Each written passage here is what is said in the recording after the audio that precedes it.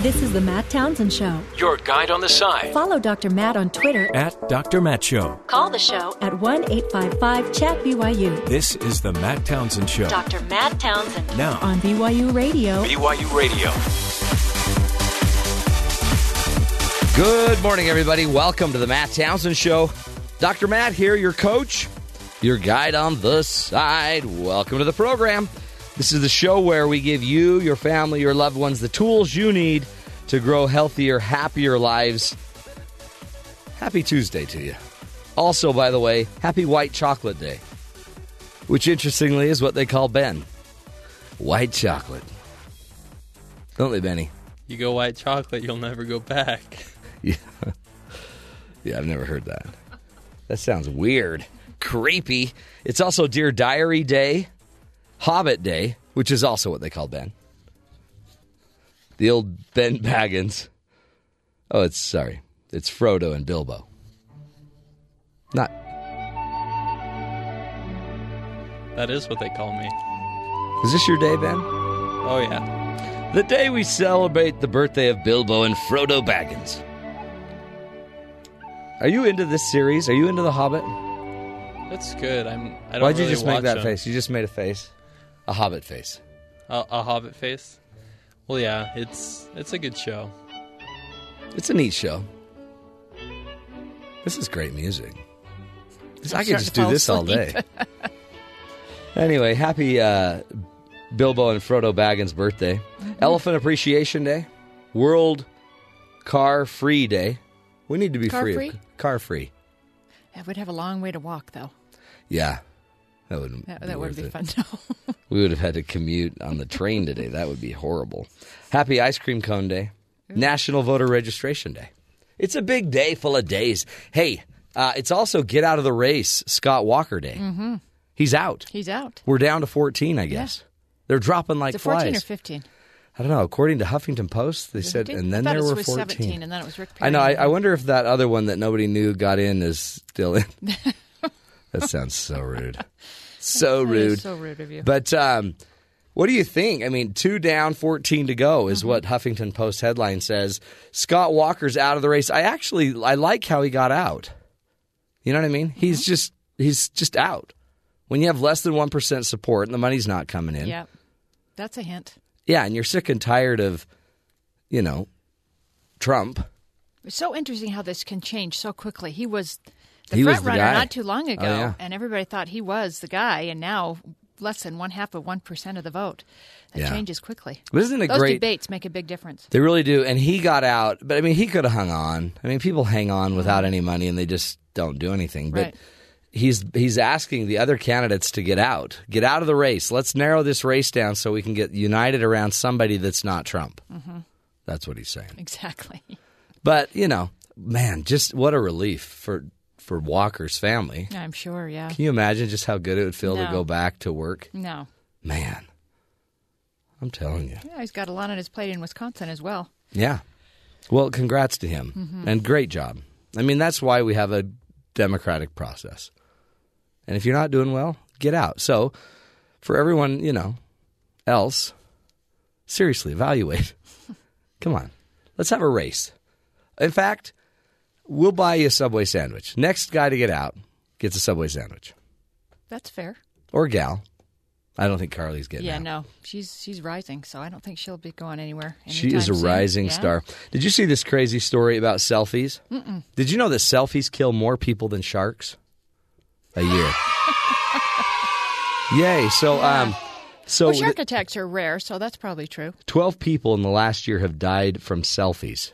Selfie-inflicted. From falling or getting hit by a car? Self-related deaths. Like taking that selfie on the train tracks. Mm-hmm, not a good idea. When you hear a rumbling behind you. Yep.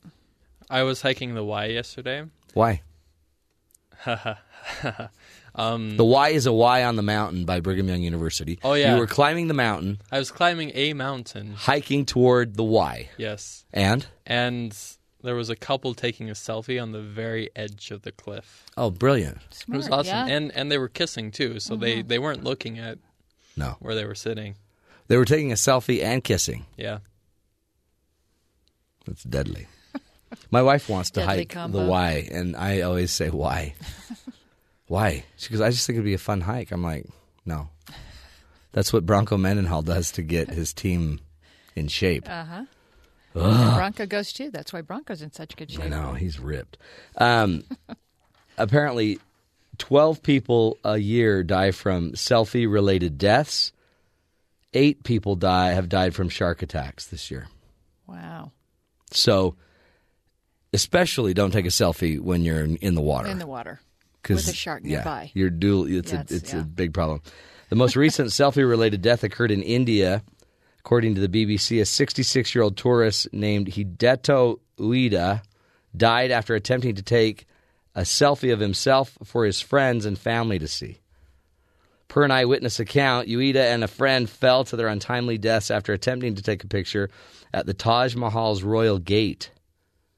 Ah, sad. Isn't that sad? You don't want to die because of a selfie. Yeah. Come on. Okay, so here it is. Yeah. 15 still in the race. It's still 15. Yeah, 15. So can I get Terry? Can you call Huffington Post? Yeah, tell them they got it wrong.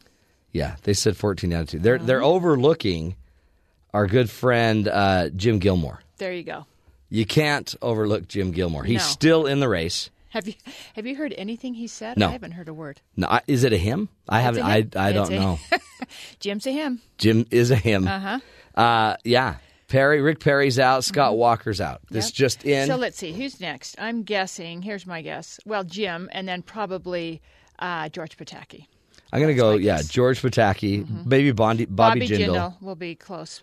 I think Rick Santorum will hang around just for fun because he hung around last time and came in second place. Right. By the way, do you know how many are on the Democratic side?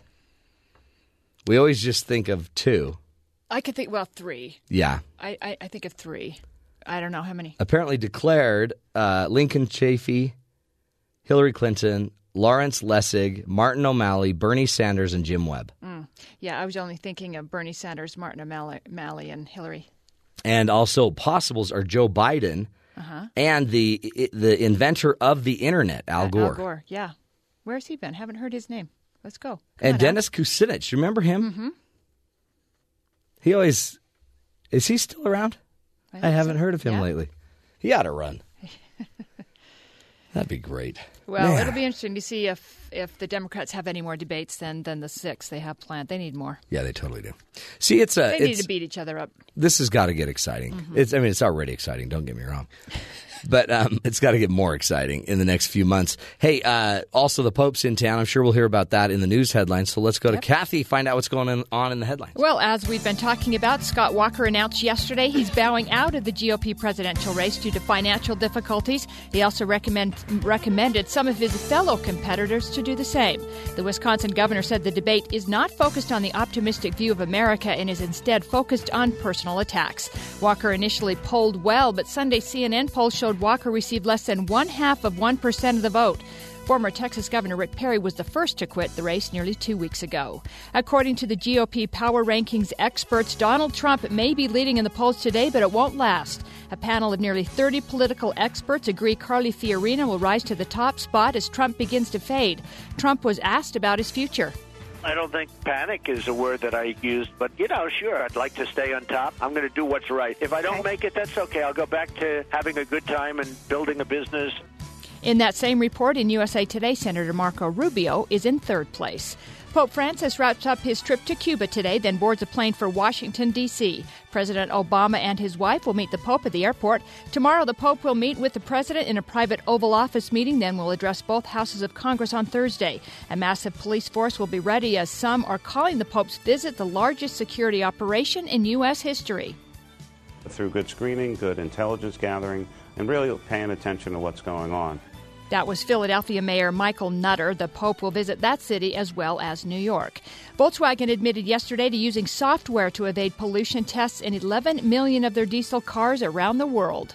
If they need to add additional hardware to these vehicles in order to make them compliant with American emission standards, it could add thousands of dollars to the cost of all 482,000 of these vehicles.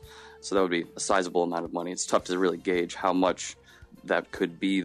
Ryan Bean of Automotive News. The German car maker said it plans to spend $7.3 billion to service the cars affected, including Golf, Passat, Jetta, and Beetle diesel cars sold in the U.S. between 2009 and 2015. Stuart Parnell, a former Peanut executive, was sentenced to 28 years in prison yesterday for his role in the deadly salmonella outbreak. It was the harshest sentence ever handed out to a producer in a foodborne illness case.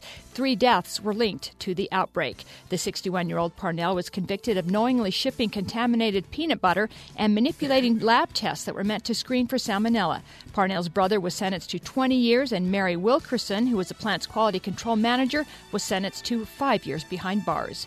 A federal jury in Denver yesterday convicted a man of murdering his wife by pushing her off a cliff. The couple was hiking in Colorado's Rocky Mountain National Park, celebrating their 12th wedding anniversary. Harold Henthorne said his wife Toni accidentally fell 130 feet, but the jury rejected that claim and convicted him of first-degree murder. Prosecutors argued the man stood to benefit from her $4.7 million life insurance policies. And Matt, as the sad news I shared with you anyway, that we had to put our dog down on Friday, which is just horrible. That is tragic. It is such a difficult thing. Here's a great dog story. So Tilly, a setter mix, saw another dog, Phoebe, a basset hound, had fallen into a cistern. Tilly only left Phoebe's side to alert people of her trapped friend. Well, the two dogs were found after they were both reported missing by their owners. Volunteers began looking for the pair when they received a call about a dog being seen on someone's property a few times before promptly running back to the ravine. They found Phoebe on a pile of stones just above the water. Both dogs were cold and hungry, but otherwise unharmed. There's the cutest picture of that. That dog just sitting there looking down going, I'm trying to get you help, buddy. Oh, I know. I'm trying. How long was the dog there? 2 weeks. What? Yeah. What did the dog eat? Maybe nothing. The other dog went and got some the takeout. Hot dogs or something. Yeah, it could have been. And came and that was a sad picture. Yeah, that was a sad picture. So yeah, they were there for quite a while. Tilly, and, go get help. Help, Phoebe, please. I'm trying. Isn't that cute? That is cute. I need to see those. You know what? They know when you're in trouble. But was your dog like that? Oh my gosh, that's just this. That for anybody out there who's had to put a dog down, you know how horrible that is. Yeah. I didn't think I could go in with her, but then I thought I can't just let a stranger. It was horrible. Yeah, it was bad. My wife, we won't have a dog because of that. If dogs didn't die, we'd have like 20 of them. They lived forever. We were fortunate. She lived to almost 16, so that's really good. Well, that's the amazing longest we've ever had a dog. Wasn't she a chain smoker? She was, and which is weird. Yeah, it was crazy. It never affected her whatsoever, and she breathed quite well. Dogs are cute, and yet was your dog smart like that? Very like Phoebe smart. and Tilly? She was a tiny toy poodle. Very, very smart. Yeah. Those dogs are very smart. So, but the interesting thing, we have 2 others, so we have 3 dogs. And wow. I don't think they understand that the other one's gone, but they know that something's wrong with me, so they've just been really close to me. They've been attentive to you. Yes, they won't leave me. You know what? Is so sweet. Again, the doctor in me says that's probably not what's going on. Oh, great. They knew Thanks, Matt. that you took the other dog, and now the dog's not alive. And they're all like, be nice to her. She is ruthless. You're next. She's going to get you. Thanks a lot. No, that's I was thinking sad, that's because they love me. They do love you. Okay. They're also terrified of you. Terrified. Anyway, that's sad. Wow, you just totally burst my bubble. Totally. Sorry. Just trying to bring you the truth. That's what we try to do on the show. Hey, up next, a great man's going to be joining us, Chris Williams.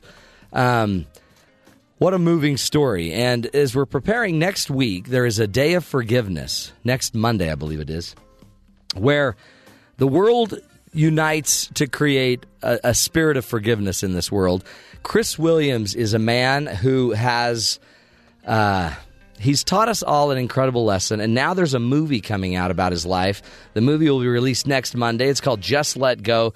Chris Williams is on the phone with us. He's here to talk about the incredible story of forgiveness and of just letting go, where a drunk driving teenager crashed into his car with his family, killing his wife, his pregnant wife, their unborn child, and 2 of Chris Williams' children. He's here to tell us the story and to talk about this new movie coming out. Stick with us, folks. Great guest. I promise you will want to listen to this one. This is the Matt Townsend Show. We'll be right back.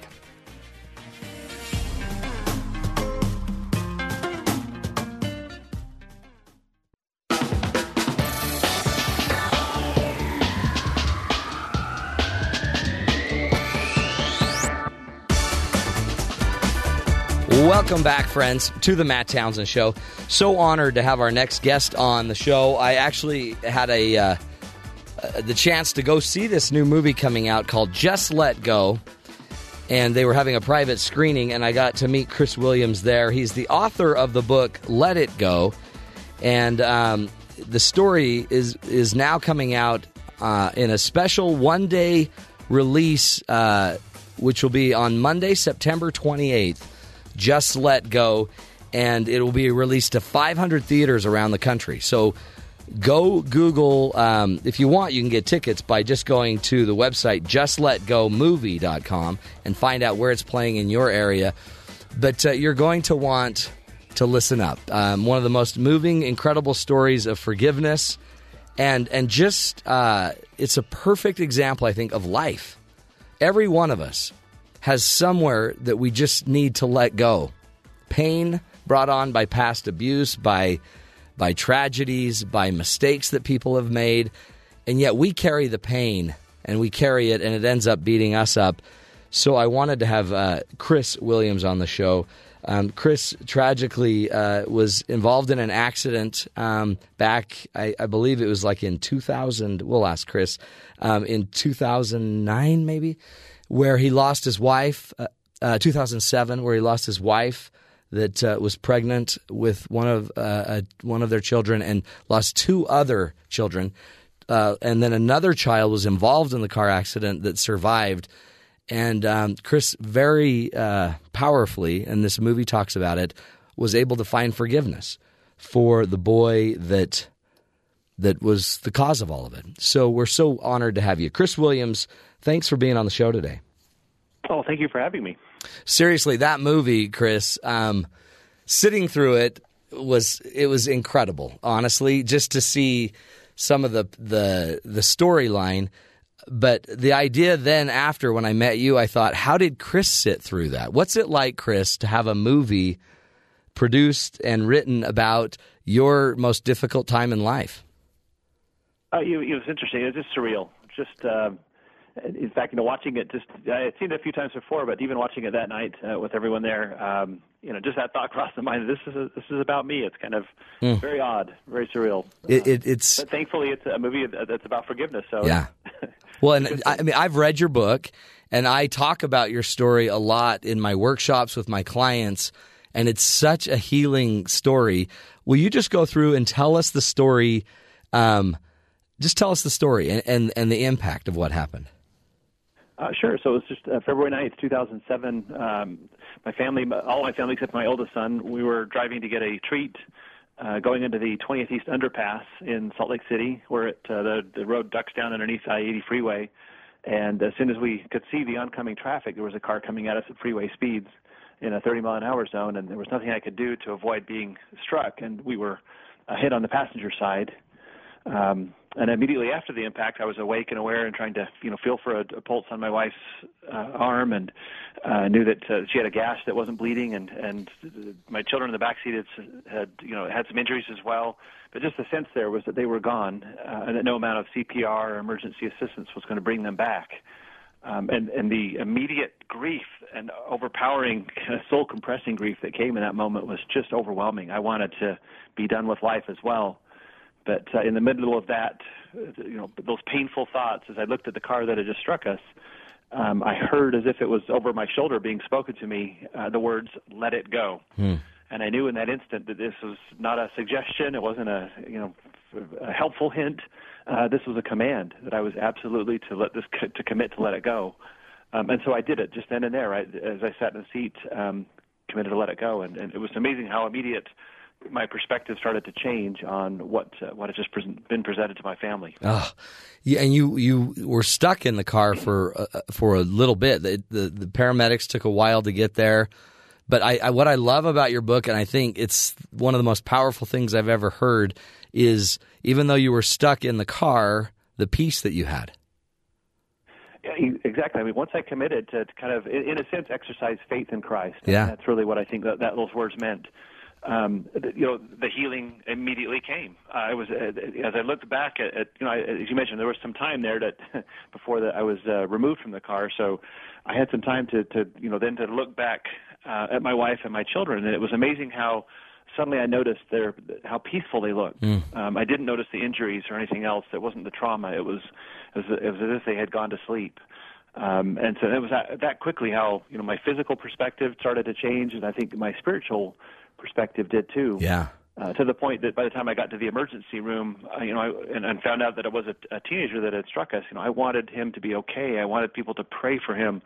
I was more concerned, I think, about him than even I was, the neighbors, friends, and surviving family. I just, his was the soul we needed to go after that night, and so. It's interesting, the turmoil. Perspective change. Because you had your change, and yet what was, I think, profound and is profound about the movie that will be out next Monday, Just Let Go, is the fact that even though you had the change, there's still the legal system. There's still family members that are like, no, Chris, you need to go after this. You need to sue his family. You need to press the law as much as you can. And so you have everyone else, plus the systems of humanity, also trying to maybe play in on your desire to forgive. Absolutely. And I think it's interesting, how many people kind of found it, it was almost like they were questioning the genuine nature of it. It just because they couldn't get their heads around how somebody could do that. Right. They would apply it to their own situation and say, boy, if anyone did that to my family, I would do this, I would do that, I would be angry. And I think they looked at what had happened. But to your point, they hadn't had that moment right. of being told to let it go. So for them, it was a little bit more of a process of forgiving, of finding that point where they could say, okay, I can pick the date, I can commit to let it go and move on as well. And it was, in fact, your mother in the movies, played by Brenda Vaccaro, who she really struggles because she was, I guess, stepping in, helping out, being there for you. And, you still, even though you had the peace and knew it was right, you still had to go through the process of grieving and then just the bills. And your older son that was home that wasn't involved in the accident was struggling as well. So how did your mom process through it? So it's interesting, in the movie, there's only a few characters that they could kind of cast, and so she's a little bit more played as an amalgam in the movie of neighbors, friends, some family, and so just general comments that were made. But overall, with all of them, they were all able to get to the point where they could kind of follow the lead and let it go and move forward. So my sons, they just looked at the example I was setting out, and they decided to follow it. And so, in talking to them since, they've indicated that they've never really felt any anger towards the young man. They've just decided to do what I did, let it go. And my mother has as well, and my dad, and just it was amazing how that kind of rippled out through the family and just changed hearts. Yeah. And into the community, just changing hearts of those neighbors and friends that were so impacted, and then based on the example of forgiveness, they decided to do the same. To ask that question, boy, if Chris Williams can do it in that situation, why can't I let go of the things that have been holding me back? Oh, I mean, it really. And I've told you, I've used it with my classes, and if Chris Williams can forgive the loss of his wife and 3 children and the injury of another child and then the emotional injury of his other child, man, why can't we just get over the fact that your wife didn't make you a lunch today? It's like, come on. It's not a big deal. It's not a big deal. Well, Chris, let's take a break. We'll come back. I want to continue learning from you, find out what are some things that the rest of us can do just in our everyday life to have that change and to be able to just let go. Again, we're speaking with Chris Williams, author of the book, Let It Go, really a book you have to go get. It's one of the greatest peace-bringing reads you'll have. And also a new movie coming out Monday, September 28th called Just Let Go, which tells his story. It's being released for the 2-2 Global Forgiveness Challenge, which is about worldwide effort to create forgiveness on Monday, September 28th. Stick with us. We'll be right back. You can find out more about the movie by just going to justletgomovie.com.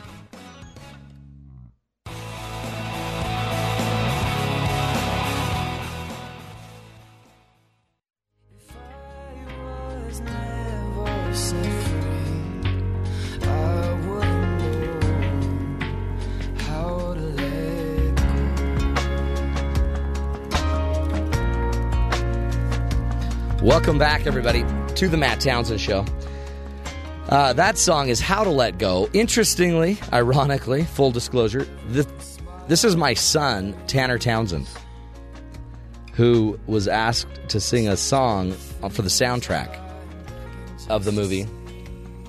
So as a family, we got to know Chris Williams through my son, my 18-year-old son, who, by the way, very close to the age of the boy that crashed into Chris Williams and his family.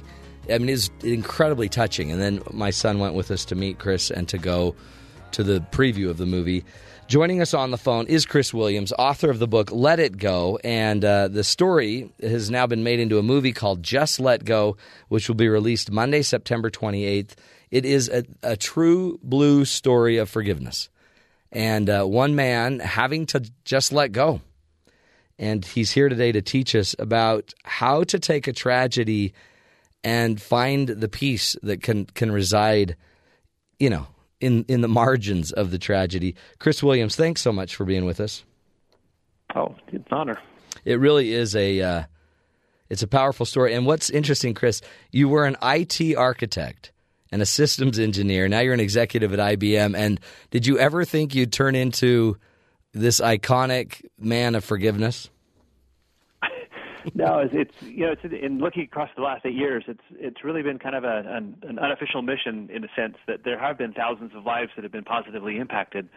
And for me, what's driven me forward through this is just if what I experienced and of course with the passing of my wife and two of my children, if they can in a way represent healing in the lives of others through sharing this story and positively impacting others, then it's an honor to them. Yeah, and it means they lived for something, and so it's a way for me to kind of honor their memory and to. And I think they live on, and I think they're engaged in a lot of this help they're doing too. So it's also a way for me to, I think, stay close to them in this work of helping others. How did you? Because in the movie it tells the whole story, and it's so powerfully done because we really get to feel a lot of what you're going through, and it's not an easy process because even when you have a peaceful moment, you still have to go deal with the bills, and you still have to go deal with life and your kids.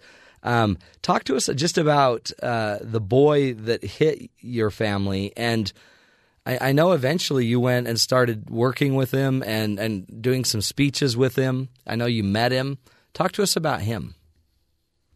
Oh, sure. And I think that's what's the interesting aspect here is that he's a wonderful person, and he's my brother. Mm-hmm. He's a fellow child of God. He's in so many ways he is not someone that I should ever be tempted to be angry with. And in getting to know him, and especially letting go, it allowed me to get to know him without having to kind of look at him through my own weakness of anger or vengeance or anything else. Having that stripped away, I was able to see him as he really is, and to reach out to him, and not only that, but also to feel the love that I believe the Savior has for him. And I felt that on the emergency room table just after I'd been wheeled in out of the car. I just felt the mercy and love that the Savior had for him. And so, as I met him about a year or so after the crash, that was kind of the main message I wanted to relay to him: is that he is loved. And that he, that life isn't over. I mean, this one incident did not need to terminate, any future that he might have. Yeah. In fact, just the opposite. He could pick a date, and I encouraged him to pick a date, to do the same, let it go, just as I had done, and then from that date forward, reinvent and experience a rebirth of life. And he's made that commitment and stayed absolutely true to it, and he has done exactly that.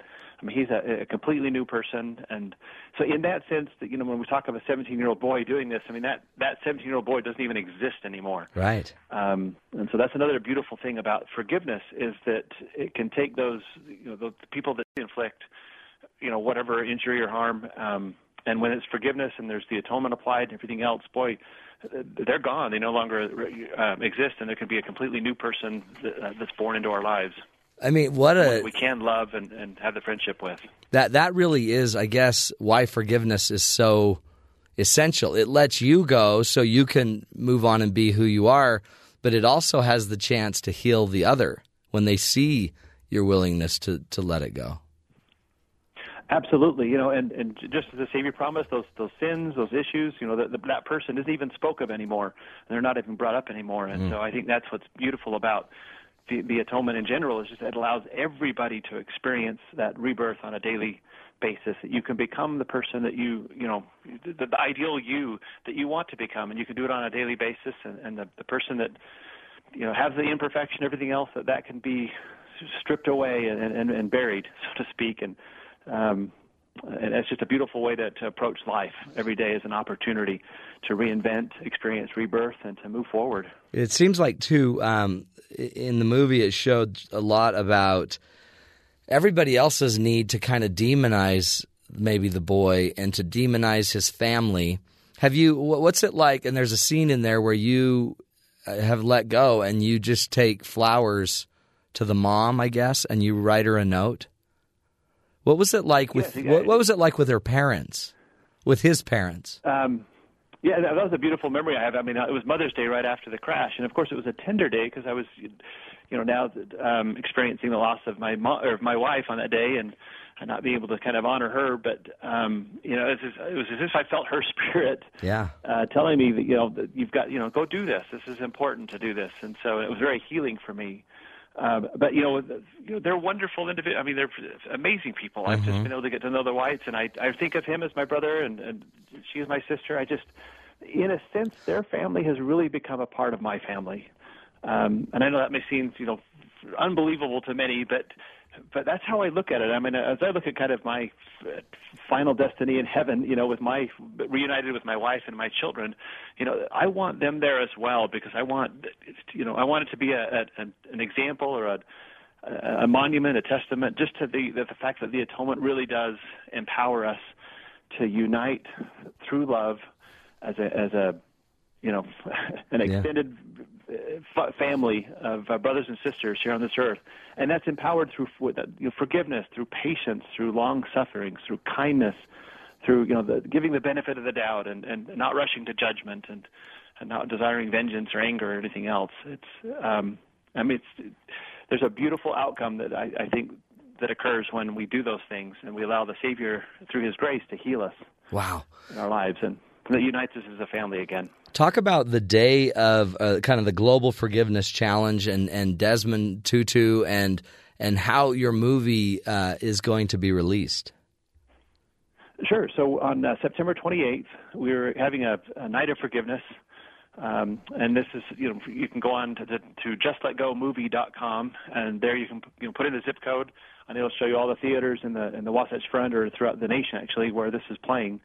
But the Night of Forgiveness is, we want this to be an impactful event where if somebody is struggling to let go, or somebody wants to know how to do it, to prepare for a future offense or anything else, that they can come to this event and see the movie, have also a panel discussion about forgiveness, where we're going to be issuing kind of the formal 7-day challenge, instructing people how they can go through in 7 days to let go of whatever it is that's holding them back, or to prepare so that they can be ready to react just as I did in the instant and let it go so immediately through that. And then we've got an artist that's going to be performing live, Justin Brewster. He'll be performing a song for that. So we knew this was going to be a powerful, emotional, impactful film, and we wanted it just to not be a standard movie viewing experience. We wanted people to come and have the opportunity not only to see the movie, but to also decide to change their lives based on that. So that's why we've kind of constructed a night of forgiveness out of it, rather than just a premiere of a movie. I think it's brilliant. And 500 theaters nationwide. So you just have to go to justletgomovie.com, type it in, and then you can put in your zip code, and it'll show you where to go. And it sounds like it's a great thing to do if you have somebody in your family struggling. If there's somebody particularly caught up or hooked on a past, misdoing of someone else, this might be a great way to shake it free. The movie is,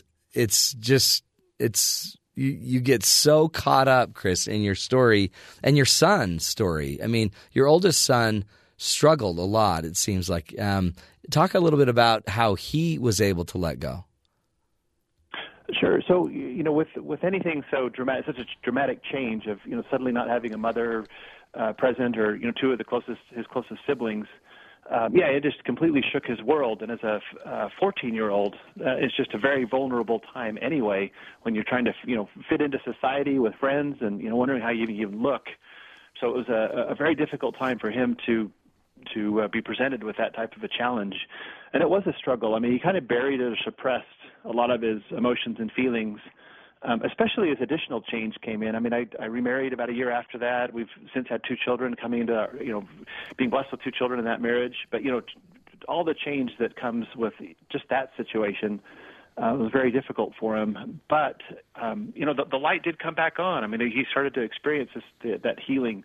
He started to figure out, and I think it was able to develop an incredibly mature witness of Christ, of how he was impacted personally by that grace and enabling power to start to do things that were beyond his own natural capacity, and based on that kind of witness and testimony, it just changed his life, and he has now done phenomenally well. Yeah. And I think is incredibly wise and has a depth to him that life's experiences has gifted him with.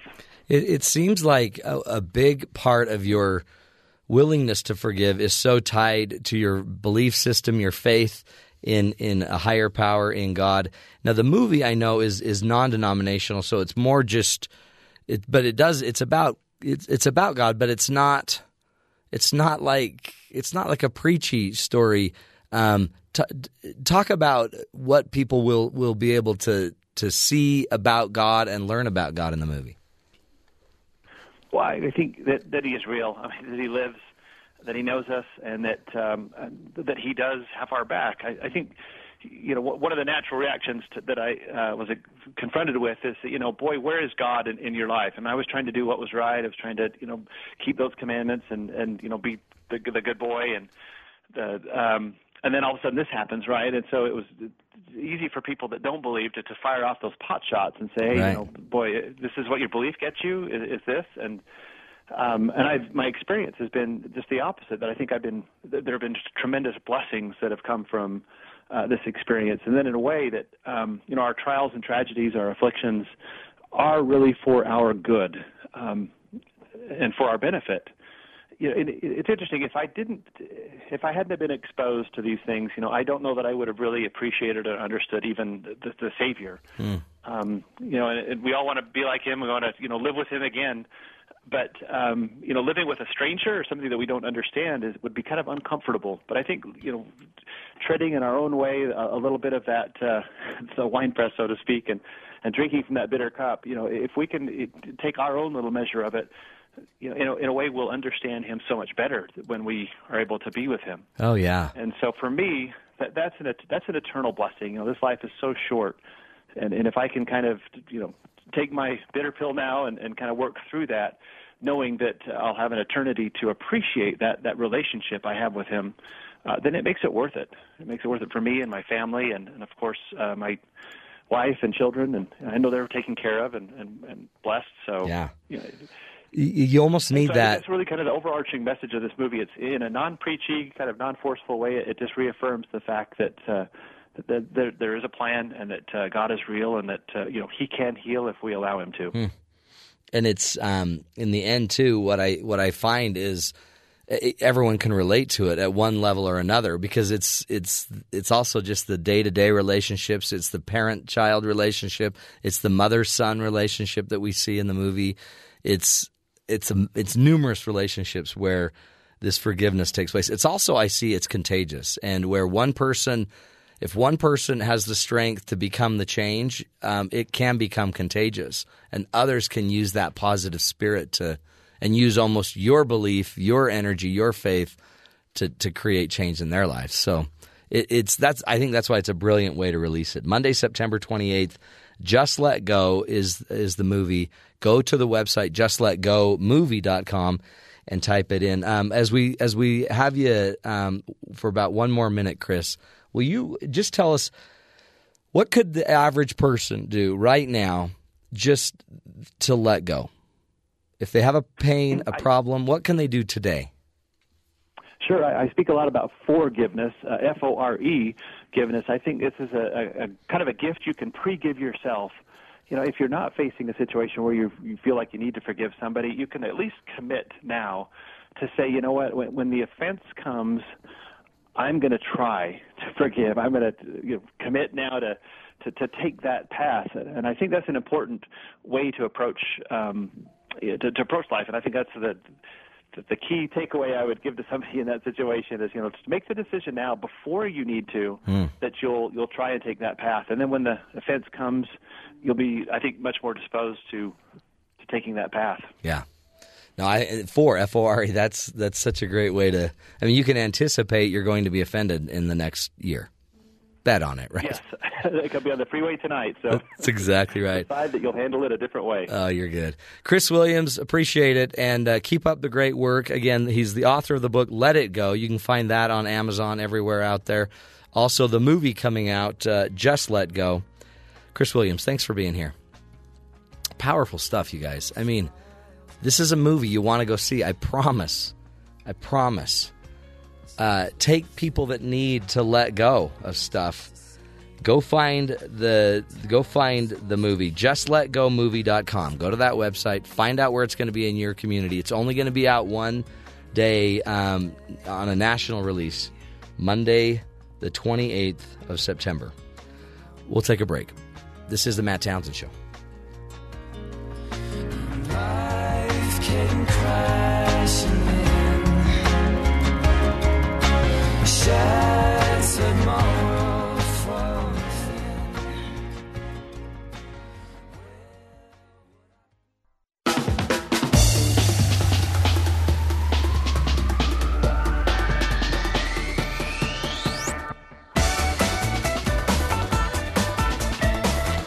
Welcome back, friends, to the Matt Townsend Show. Are you easily offended? It seems like in today's day and age of everybody taking offense, political correctness, everyone's saying something that could offend someone. Maybe we live in a day and age where we don't want to forgive. In fact, sometimes forgiveness seems as like weakness. I sat recently talking with some clients who are probably going to divorce. They're done. And interestingly, I talked to them separately, but they both know that they're a little messed up. And they both even agree that the other person has information that would be really valuable for them to know before they move on. But they don't want to have a conversation to talk about it. Because to actually have to admit they're part of the problem, they do. I admit I'm part of the problem. But we know who the real problem is, and it's not me. So what's amazing is they're not really gung-ho on meeting. Instead, they just kind of want to hurry and get divorced. And I'm like, well, don't you think at the very least, after this many years of marriage, you owe it to each other to come clean on your junk and to just let each other go without anger and hatred, and learn whatever you can from your partner so that you don't have to go repeat this in the next relationship. Yeah, I'll just do that after. I'll do that on my own. But you can't necessarily learn it on your own because you're biased. Right? You're always going to have written in your heart that it was your messed up partner that caused this. So if we can't let go, folks, you can't learn. And if you can't learn, you can't change. So no matter how hard you want to hate somebody or have vengeance for somebody, it's only stifling you and your growth. Right? It's you that will pay the price when you can't let go. I know it feels good sometimes to hang on. But we got to let go. Just let go. That's the Day of Forgiveness, Monday, September 28th. Just Let Go in theaters. Go to the website, justletgomovie.com. Take your family to it. Great discussion. This is the Matt Townsend Show. We'll be back next hour. More ideas, more tools to help you find the good in the world.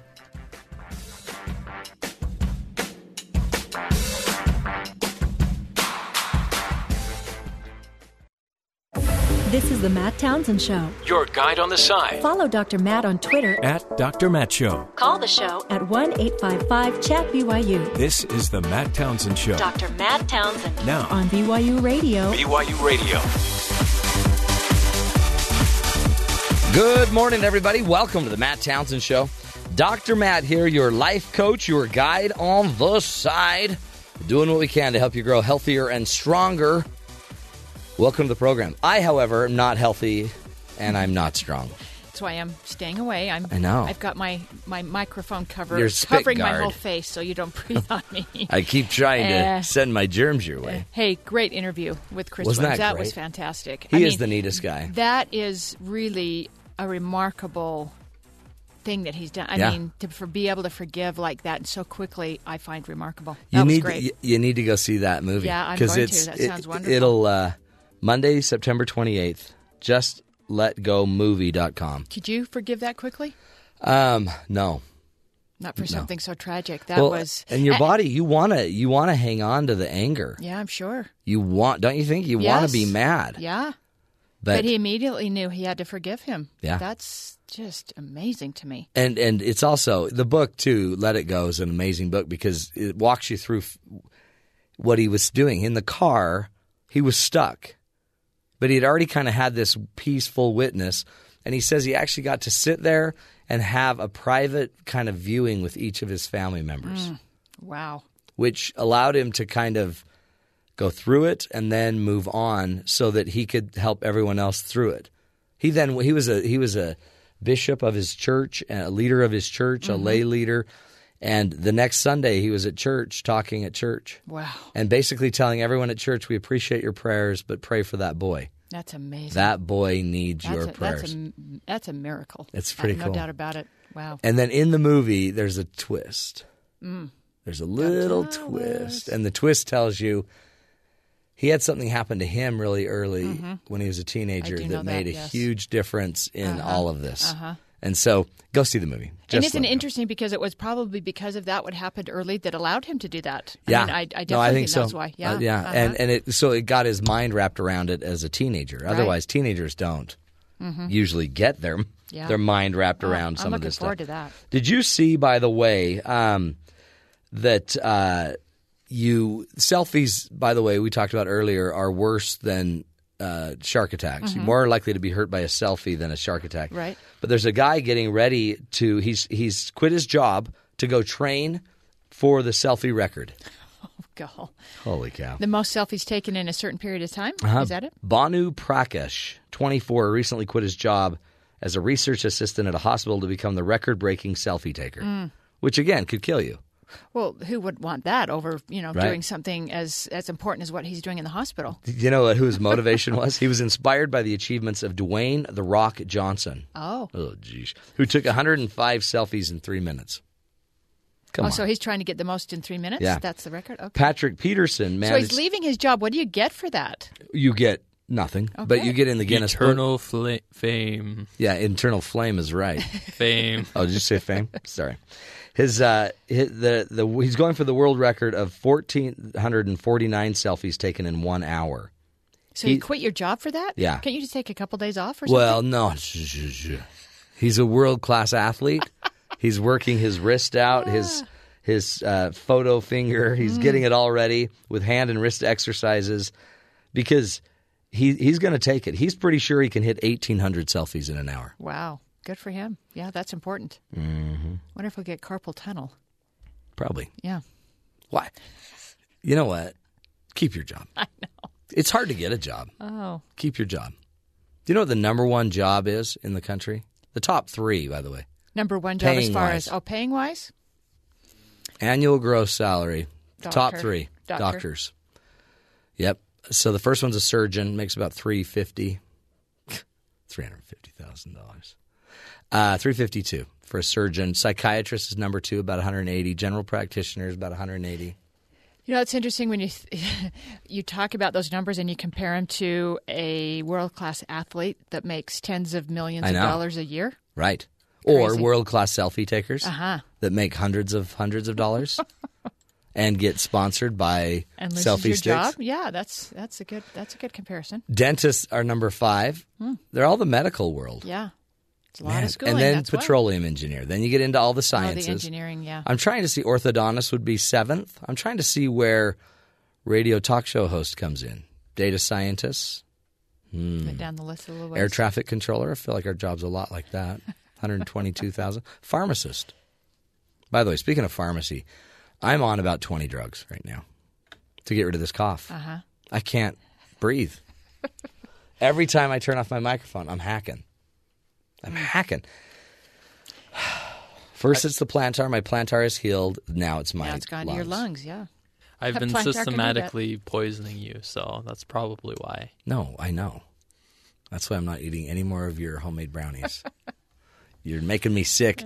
So let me go have a cough break, and while we do that, let's go to Kathy Aiken, find out what's in the headlines. Pope Francis today called on Cuba to live, quote, a revolution of tenderness. The Pope is wrapping up his visit there before flying to Washington, D.C. this afternoon, the 10th visit by a Pope to America. The Pope is scheduled to have a private meeting with President Obama in the Oval Office, then plans to address both houses of Congress on Thursday.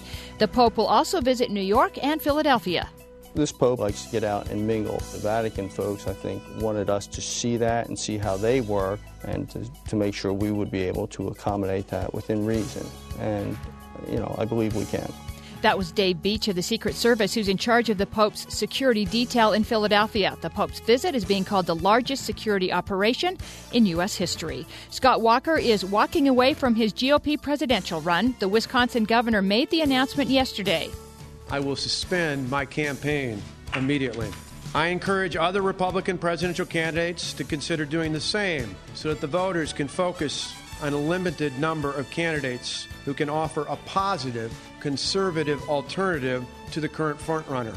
Yeah, Walker said the debate is not focused on the optimistic view of America and is instead focused on personal attacks. Walker's poll numbers were near the bottom, and he struggled with financial issues. Volkswagen lost nearly 30% of its market value after the German automaker admitted to an emissions scandal. Volkswagen reportedly fitted 11 million diesel vehicles with software made to trick emissions testing. The car maker said it's setting aside nearly $7.3 billion to cover the fallout. The cars affected include the Jetta, Golf, Passat, Beetle, and the Audi A3s sold between 2009 and 2015. Kim Davis, the Kentucky County Clerk who was jailed for not issuing same-sex marriage licenses, could be headed back to court. Attorneys for 2 gay couples have questioned the validity of the new marriage licenses and has asked a federal judge to order Davis's office to reissue them. They're not valid in God's eyes, for one. I think the authority... I have given no authority to write a marriage license. They did not have my permission. They did not have my authorization. That was Kim Davis, who said she's prepared to return to jail over her beliefs. A former Peanut executive was sentenced to 28 years in prison yesterday for his role in a deadly salmonella outbreak. 3 deaths were linked to the outbreak. The 61-year-old Parnell was convicted of knowingly shipping contaminated peanut butter and manipulating lab tests that were meant to screen for salmonella. And, Matt, an awards ceremony honoring humorous scientific achievement took place recently. Here's one of the winners. You ready? This is something you may want to look into. Oh, yeah. Michael Smith, he allowed honeybees to sting him in 25 different places by nearly 200 honeybees. What? Smith discovered the 3 most painful places to be stung were... Oh, boy. Nostril? Yes. Eyeball? Nope. Really? Upper lip? Oh, yeah. Yeah. And other places... in the narrow regions. There you go. Those are the 3. Really? Yes. So Smith shared the prize for physiology and entomology with Justin Schmidt. He's a professor at the University of Arizona who devised a pain scale for insect stings. Oh, my heavens. That could be your new job. Can't you see at the award ceremony, they wheel this guy up in a wheelchair? his eyes swollen, his lips swollen, his top 5 Viv. A man from the Netherlands won the prize for literature for determining the word huh is used in languages around the world. Well, that's important.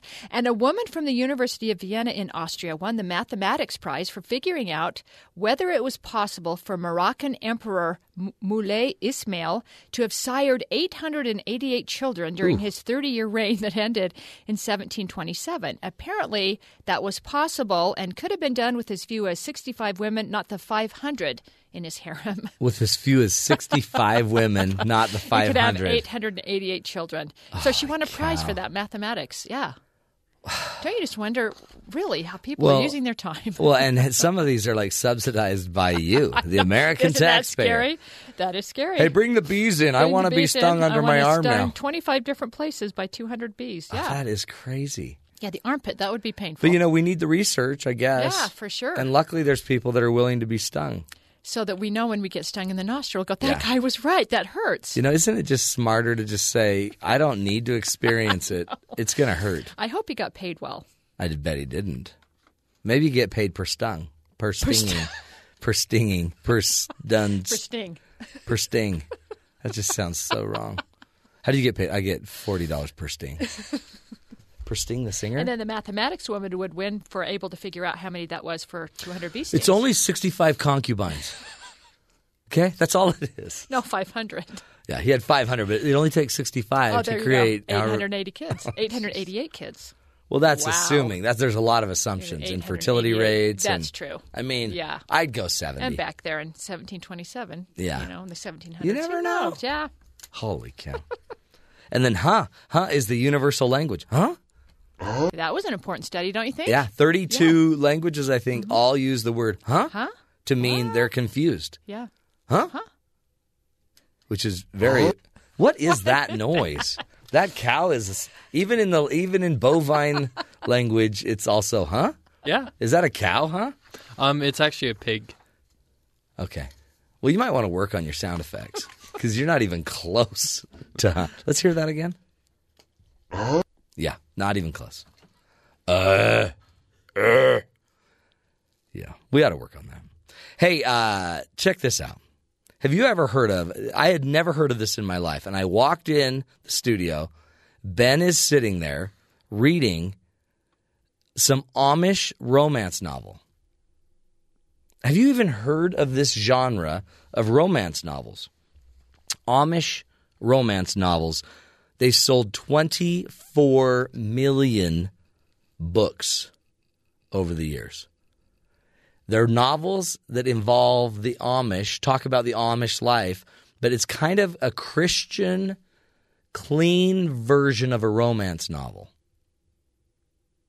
It's an interesting genre, and we had to know more about it. So in a minute, we're going to get Jennifer Beckstrand on the phone with us. She is an Amish romance novelist. She's not Amish, but she writes the Huckleberry Hill series of romance novels, and we're going to go find out what is going on with the romance novel. It's a cleaner type of romance novel. Some of those get a little out there, right? A little racy, and we're going to be talking about this whole new genre. So stick with us, folks. This is the Matt Townsend Show. We're going to be talking romance novels up next right here on BYU Radio.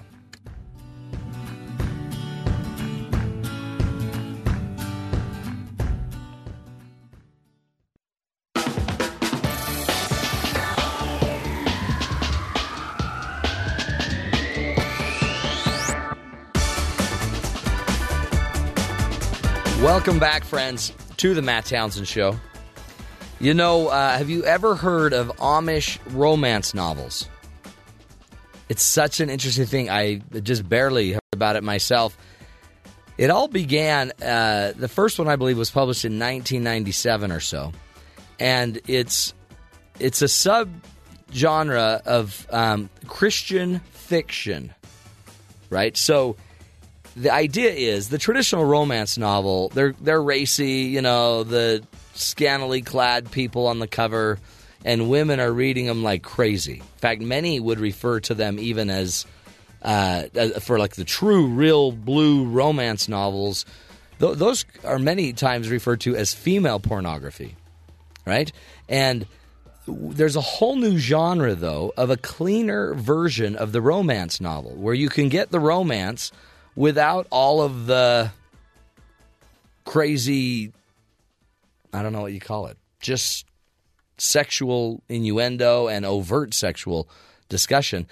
And it's called Amish Romance Novels. And the idea behind it is it's really being read mostly by evangelical Christian women that don't want to – they want the romance side of life, but they don't want to have to, sink into the depths of all the sexual talk and sexual innuendo. So it's a huge industry. And our guest today, Jennifer Beckstrand, is the author of the book, The Matchmakers of Huckleberry Hill series. An Amish Wedding is another. But this genre of books has sold over 24 million books, which is seriously impressive. When you think some of the top novelists are, they're right there. Our guest today, Jennifer Beckstrand, is the author of the Matchmakers of Huckleberry Hill book series. She joins us now live to talk to us a little bit and introduce us to this whole new genre of Amish romance novels. Jennifer, welcome to the Matt Townsend Show. Thank you. Thank you so much for having me. A pleasure to be here. You bet. It's so great to talk to you. This is such an interesting genre. How on earth did you get into this? How do you start thinking, I think I'm going to go with Amish romance novels? Well, I have to tell you, I had originally written a Western, and I took it to a book conference to pitch it to an agent who was there, and I pitched this Western to her, and she asked me if it had any sex in it, and I said, no. No. She said, well, I'm not interested.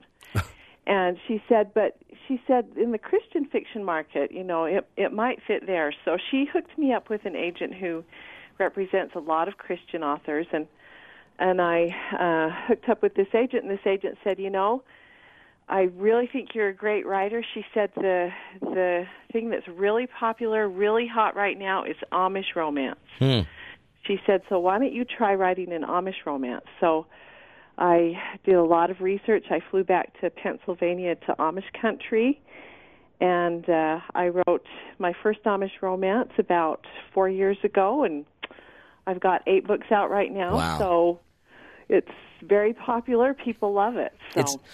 So the audience, who's the audience who's purchasing this book? It's mostly Christian women, ages about 35 and up. Women who just love reading about romance but don't like all the steamy scenes. And then also the thing about Amish romance, too, is it has a very, I can't say heavy, but it has a very distinct Christian message to it. There's always a faith message that is included, and readers love that, too. They love to read that with the romance. Because you're a grandma, right? Or a mom? Am. Yeah, I'm not an old grandma. I'm 50, but that's a young grandma. But it's interesting because you've got to keep the edge of the romance going. But in the Amish world, the whole goal is that they all keep their clothes on. That's right. So it's really it's a head game, isn't it? Yeah, my Amish romances, all of them end with a kiss. There's a little bit of kissing, but that's definitely as far as we go. Yeah. And it really is a challenge to keep up that romantic tension without being inappropriate or something like that. So it is a real balancing act, but so fun. I love that kind of romance. That's the kind I like to read, so I definitely love writing it. What are you learning about romance? Because, to me, as a guy, this is, you need to educate. What is it that is the draw to these books for our wives, our mothers, our sisters, our friends? Why are they drawn to it? And what are you learning about what really constitutes good romance? Well, there have been studies that when you're reading a romance or any type of book, you are really feeling those emotions vicariously.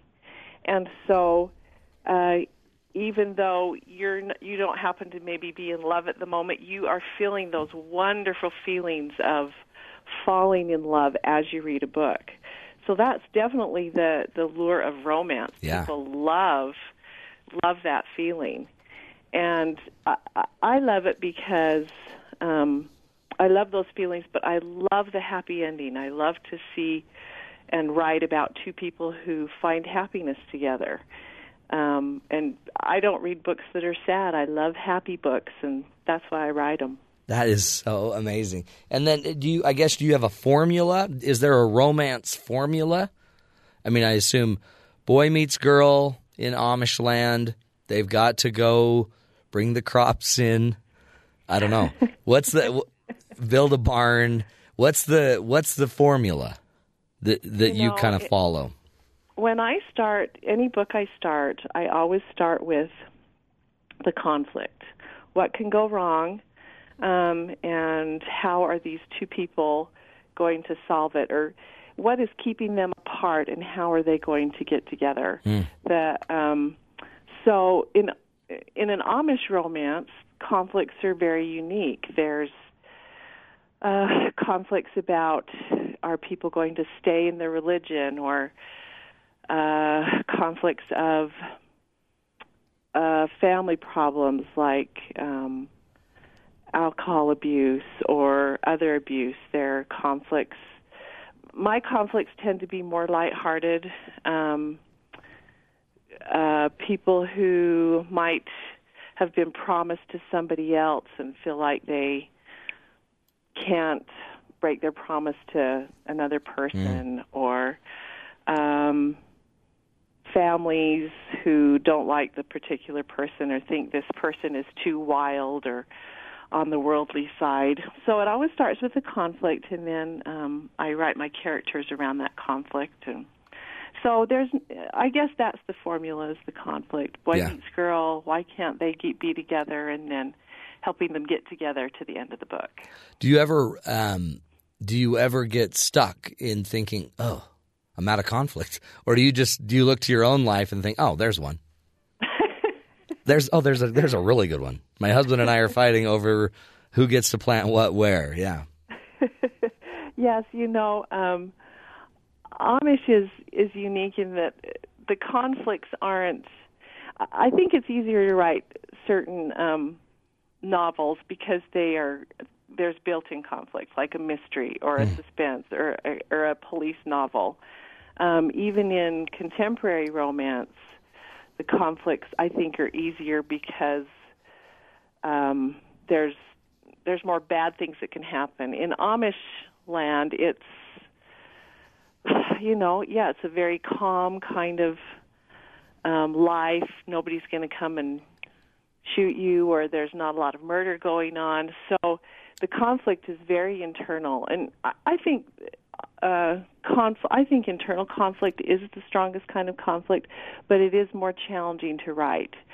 So sometimes it's hard, but it's true. I do look at my own life or look at people I know, and the one thing I really learned about the Amish when I went out there to do research is that, in spite of how they live, they're very normal type people. They have the same type of wishes and desires for their families and their lives. And so, internal conflicts are very universal to all people. Yeah, they're the human conflict, right? I mean, it's the human issue. Yeah. It's really what you're writing about, and it seems, romance is part of that, and the human reality is there's tension, and there's always kind of going to be a romantic type of tension as well. We're speaking with Jennifer Beckstrand. We'll take a break. We're going to come back and continue this discussion about the interesting genre of Amish romance novels. Such an interesting category. I wanted to talk about it, too, because so many women are buying romance novels. I wanted to get in the head of a romance novelist. And we'll come back, continue this discussion with Jennifer Beckstrand. This is The Matt Townsend Show. We'll be right back.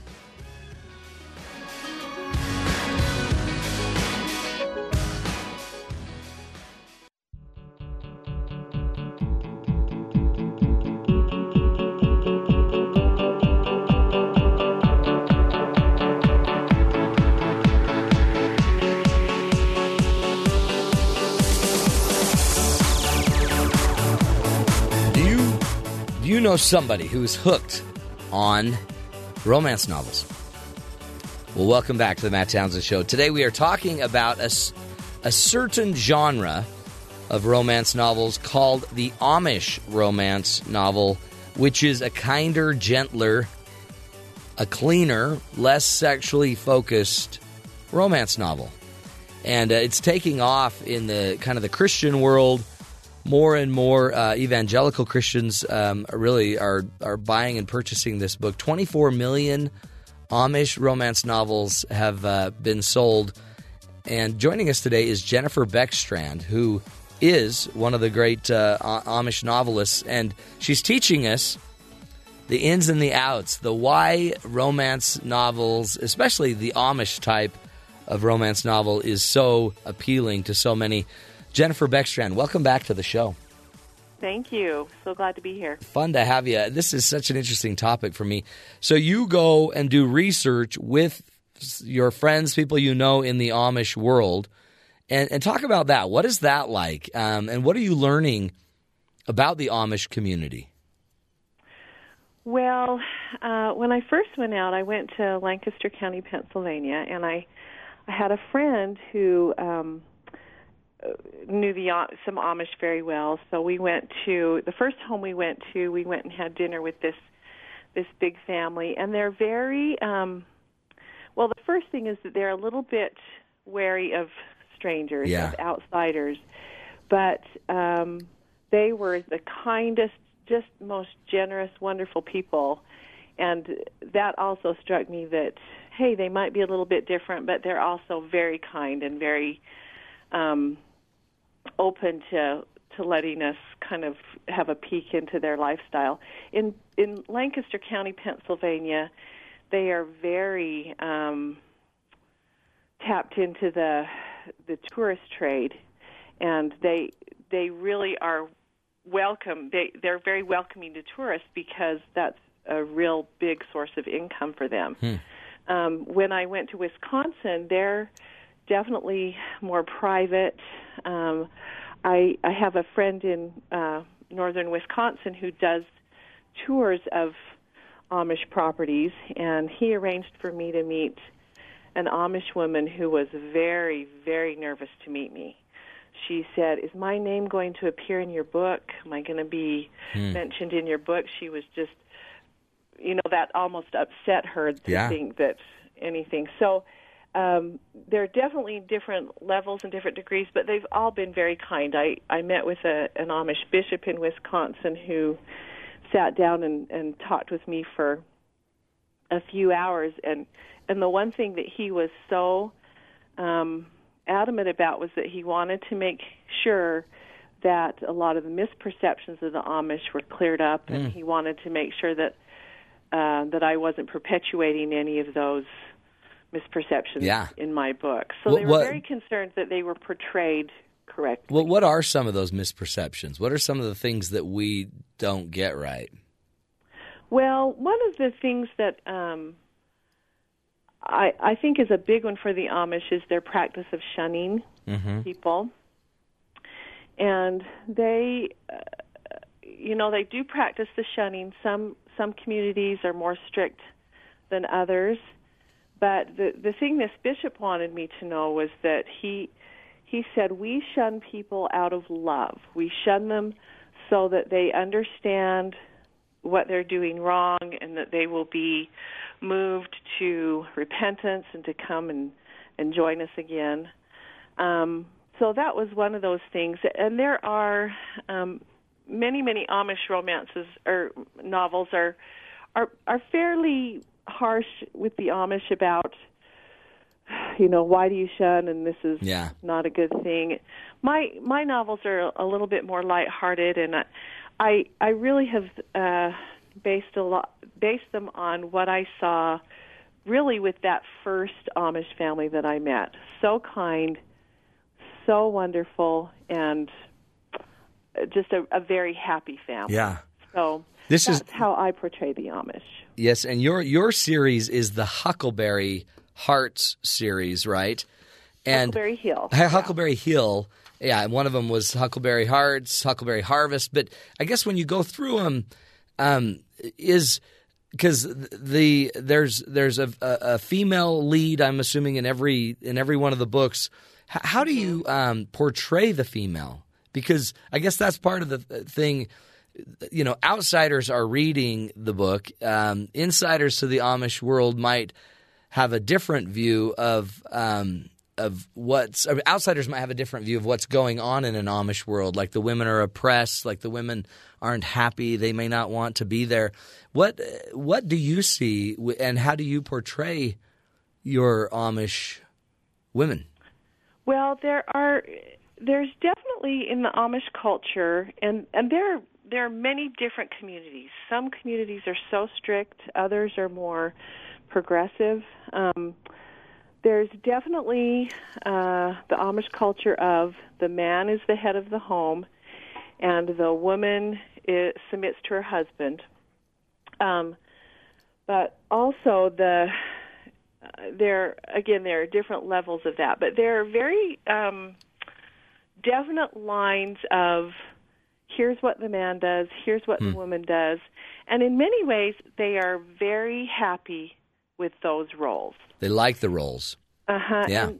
And in some ways, it's a very secure thing, right? That the woman never says, "Oh, do I need to go out and find a career?" She's always, "I'm at home. I'm a mom, and I'm at home." So, yes, there is definitely that perception that the husband's word is the final word, and it is mostly that way. But in a lot of communities, that's not a problem. They're not as oppressed as in other communities. I wrote a conversation one time between an old woman and her husband in one of my earlier books, and I had an editor whose father was a former Amish. She said, "Oh, a wife would never talk to her husband that way." And I ended up not changing it because I thought it was a good conversation. So I'm probably, when I write, I have a more progressive view of that. Yeah. But yes, there are definitely, my heroines are strong, but they do have those desires of home and hearth. Yeah. And most of them are not looking to be career women or things like that. Their goals and their conflict and their desires are within that sphere of what an Amish woman would be doing. So you're just dealing with real day, everyday kind of conflict, values of life, and your audience is outside of the Amish world, but they're all apparently drawn to the strong values, the strong kind of morality that we see in the Amish world. How does this strengthen you? Like being able to do this, I assume in the books that there's a lot of, values teaching, and it's got to be neat to know that you have people that are listening and are reading and understanding and feeling closer to, Christian values because of what you're writing. Yes, definitely. They, I hear from a lot of readers that the things that I write really speak to them as far as on a spiritual level. And again, we are all, there's this universal human condition, and we're all looking for how we navigate this life. And the Amish are just so tapped into that spirituality and so tapped into what we need to do what they need to do to get to heaven. And so many spiritual questions come up that I hope get answered in the books. And I think that resonates with a lot of people. That's one reason I asked my readers, why do you read Amish romance? And most of them said, well, of course the romance, but they really liked that element of faith and strengthening my faith and how these people strengthen their faith. In my next book, which comes out the end of November, Huckleberry Hearts, there's a doctor who's really struggling with his faith, and he gets in with this Amish family, and they help him understand and reconcile some of the bad things that he sees at the hospital, they help him reconcile that with a loving God and his faith. So it's a really fun thing to write, that faith element, which I love putting into my books. Yeah. Well, I remember a few years ago when there was the tragic shooting in the Amish schoolhouse. Yeah. And how the elders of the community got together and the healing that took place and how they went and supported the family of the shooter. There's just such an interesting – so, I mean, you contrast that to all of these other Amish mafia movies that are out or silly reality stuff that's out. And it's – yeah, no wonder they're a little leery, right, of the outside world. And yet, in a way, you're paying respect, you're paying homage to their traditions, to their great moral values. Yes, and I really feel like that's what most Amish fiction is. It really does honor those deep-seated values that the Amish have and that they have tried tirelessly to live for hundreds of years. And yeah, those reality TV shows are very hurtful to the Amish, obviously, and mostly not true to life at all. Right. So. Yeah, the Amish mafia is probably not huge. Correct. Talk about, as we wrap this up, your husband. What does your husband think about that? And, I mean, it's got to be weird, like, yeah, my wife's a romance novelist. My husband what's that like? My husband is probably more excited about my success than I am. He always checks my rankings on Amazon. Always reads my reviews, which I don't read, and he loves it. He thinks it's wonderful. And yeah, there is a stigma about being a romance writer, but boy, I think it's the greatest job in the world is helping two people fall in love. Yeah. And then giving everybody else a chance to read about it and have that same experience. How are you received in your church congregation? Like, are you that's the romance novelist? Sister, no, I think most Sister of them Beckstrand. think it's pretty cool. Yeah, I bet they do. Do you have neighbors that read your books? Oh, I do. I have a big following. I live in Utah. I have a big following here in Utah because they really are fun books. They're romances, and they're clean, and nobody has to feel guilty about reading them. That's great. And yes, I definitely have a lot of friends and neighbors who read them. They're all very kind. Do any of them pull up to church and they're like, "Oh, Jennifer, you went out of your way on that one. You nailed that one." I mean, that's yes. And has everyone got a little twinkle in their eye? That was really romantic. I love it.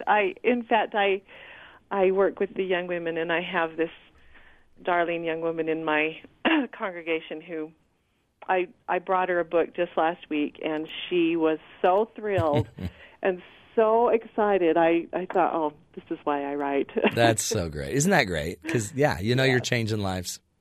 Yep. Well, I think it's fascinating. And again, if you're going to go for romance, you may as well go for clean romance, right? That's right. I feel like it's a service. It's doing a service because people want romance and they don't want the sex. Yeah. So I think if we could just get the guys to read your books, then we'd put we'd put all of your books out of business because then the guys would go be giving the ladies the romance they want. I don't know. It's just it's a hypothesis. Could be right. Yeah, that's a good hypothesis. We just need to you need to do a couple for men. Just how to be a romantic Amish man. Yeah, I'll see what I could do about work on that. It's just an idea. Okay. And if you could work me in, that'd be great. Work me into the novel somehow. All right. I'll be the relationship coach helping an Amish couple through their problems. That would be great. Jennifer, we appreciate you. Great stuff. And good luck in your next book, the Huckleberry Hearts, that'll be coming out. Again, they can go to your website. What's your website? It is jenniferbeckstrand.com. And it's a great site because it's full of your other series, Forever After in Apple Lake. Yeah, that was my first series. And it's got a lot of great information there. And your blogs, your recipes. Good stuff. Recipes, yeah. For Jell-O, by the way. Lots of Jell-O recipes Jell-O. there. Well, Jennifer, you're the best. Keep up the good work and keep it clean. All right. Thanks for having me on. Thank you. You bet. Interesting stuff. 24 million books, folks. I mean, that's huge. I'm losing my voice. That's huge. Good stuff. We'll take a break, come back, wrap up this hour, do a little Coach's Corner. Stick with us. This is the Matt Townsend Show.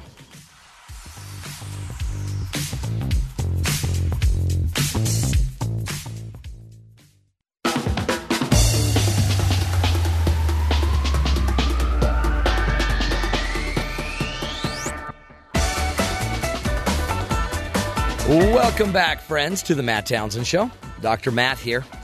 Hey, when it comes to romance, do you even have a clue what your partner sees as romantic?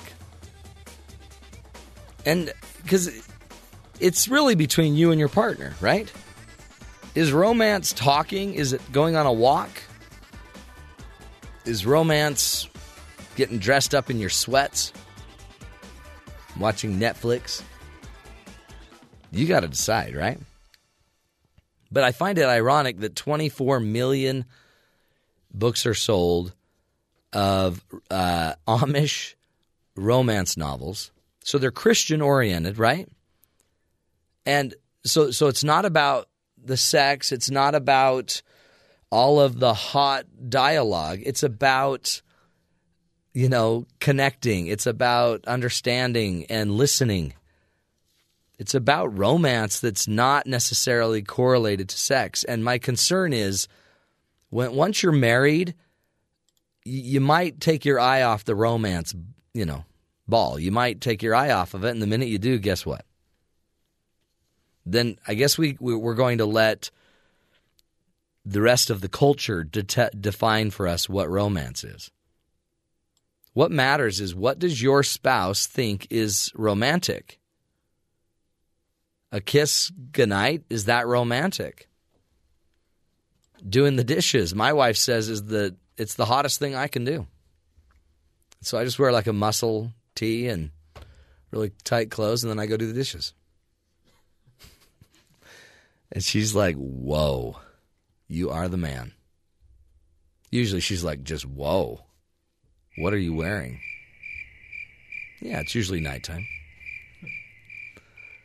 See, I could have inferred that was boring you. But no, this is boring Ben, because, Ben, you got to learn about romance. For you, romance is, Snickers bar. That's more of a love affair. That's a love affair.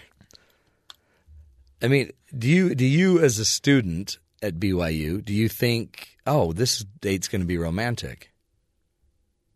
Well, I mean, if you were to go on a date someday. Hypothetically, if I were to go on a date. If you went on a date, would you be thinking, how can I make this more romantic? Depends who I was with. Yes. Great answer. What would you do to light it up, to bring on the romance? That's a really good question. You want some ideas? Go for it. Candles. I always carry 2 candles in my back pocket. You never know when you'll need a candle. So just pop them out like when it feels right. Yeah, I'd only do it. Okay. I'd only use them if they're dark. If it's dark. Okay, and for a first date, do you think? Yeah. No. Okay. No. First date, no. Second date for sure. I like to pop out the candle, and then you got to make sure it's dark. But the neat thing about that is that the light's just beautiful. It's beautiful light. So no matter what, you look better in the candle light than you do in like the really bright light. Because it shows less of you? Mm-hmm. Yeah. Lighting, that helps. The big key, I'm going to shoot you right between the eyes. The key is when you know what she wants and she likes and you deliver on that, that's probably the most romantic thing you'll do. It's not like you always talk about how you cross your eyes to look like you're romantic. It's not your eyes. It's not tilting your head. It's none of that. It's just you being attentive and present and in. Okay, and that's going to help me a lot. I usually I usually try and cross my eyes a little bit more. Don't cross your eyes. I promise. That's why you're losing them. Because they're like, this guy can't even keep his eyes straight. Okay, I thought that was romantic, so I'll rethink that. That's the look right before you lose consciousness. Not romance. Oh, I thought that was just like the romance pulsing through my veins. No, that's not it. Not at all. Anyway, that's your romance lesson for the day. We appreciate you listening in today. I'm telling you, folks, take care of each other. Bring on the romance. This is the Matt Townsend Show. We'll take a break. We'll be back. One more hour. Insight, enlightenment. Stick with us.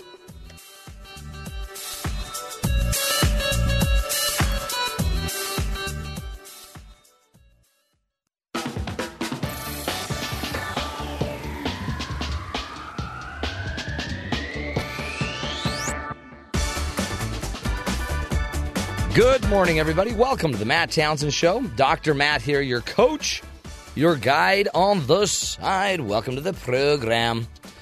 Top of the morning to you. Man, it's Tuesday, but with the cold, it feels like Friday. I cannot get in rhythm.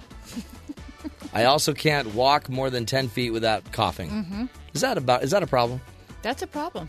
I've noticed that Ben keeps putting all of the monitors in front of him so that no I've projectiles. Got my spit shield here. Why are you guys?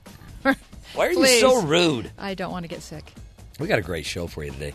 Even if I'm sick, it doesn't matter. The show goes on. The show goes on. Today we'll be speaking with Julie K. Nelson from A Spoonful of Parenting.com. She is the bomb mom and the child whisperer. She's going to be teaching us about quality versus quantity time with our kids, giving us some insight, what we could do to actually create some quality time in our lives. By the way, holy cow, did you see the new trend with selfies? I missed it. I've talked a lot about selfies today. Mm-hmm. Today is selfie day. So we already know from the earlier morning show that the selfies, you're more likely to die of a selfie than you are of a shark attack, which is good to know. Very good. And some people are trying to take as many selfies as they can to break a world record. Like 1,800 is his goal. In an hour? In 1 hour. The world record's like 1,450 or something.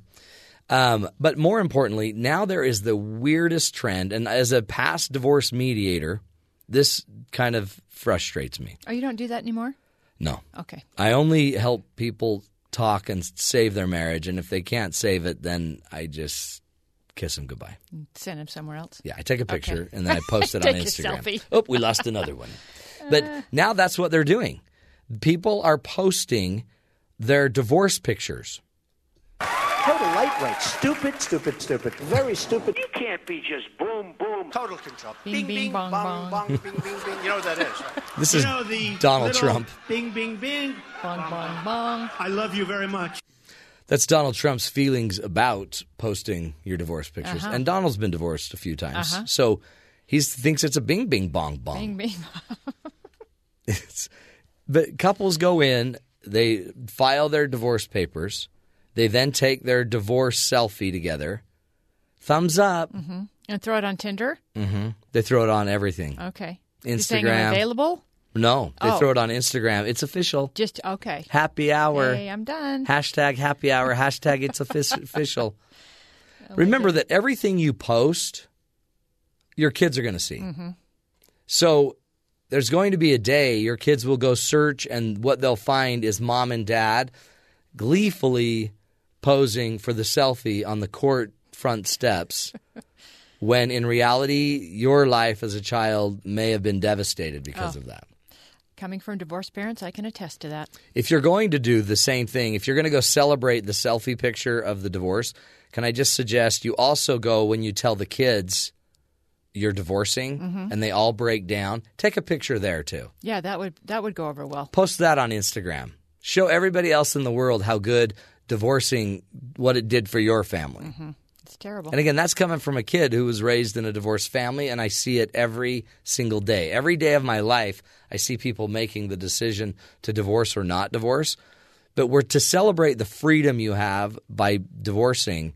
This isn't a moment of joy. Even if it wasn't right for you, there's other people involved, and you might be sending the wrong message. Man alive, where are people's heads?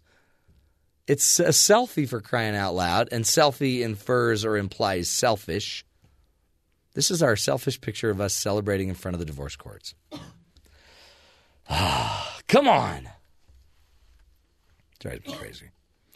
It really drives me crazy. Do you say that a lot to your clients? Come on. Come on. Yeah, no, I just say, you know what? You guys are so messed up. People. Focus. Ugh. Focus. Anyway. Is that depressing to you? Yeah. I bet it is. Well, and it is because, again, you just look at them like, you know what? You guys could probably fix this. But what happens, and we're so good at it, we like to form the problem as our partner.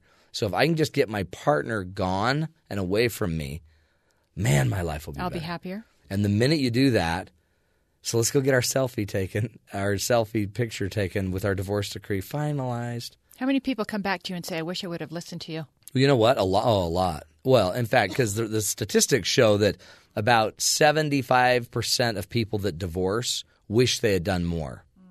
And you don't know that until you're divorcing. Right. Then you're like, we should have done more.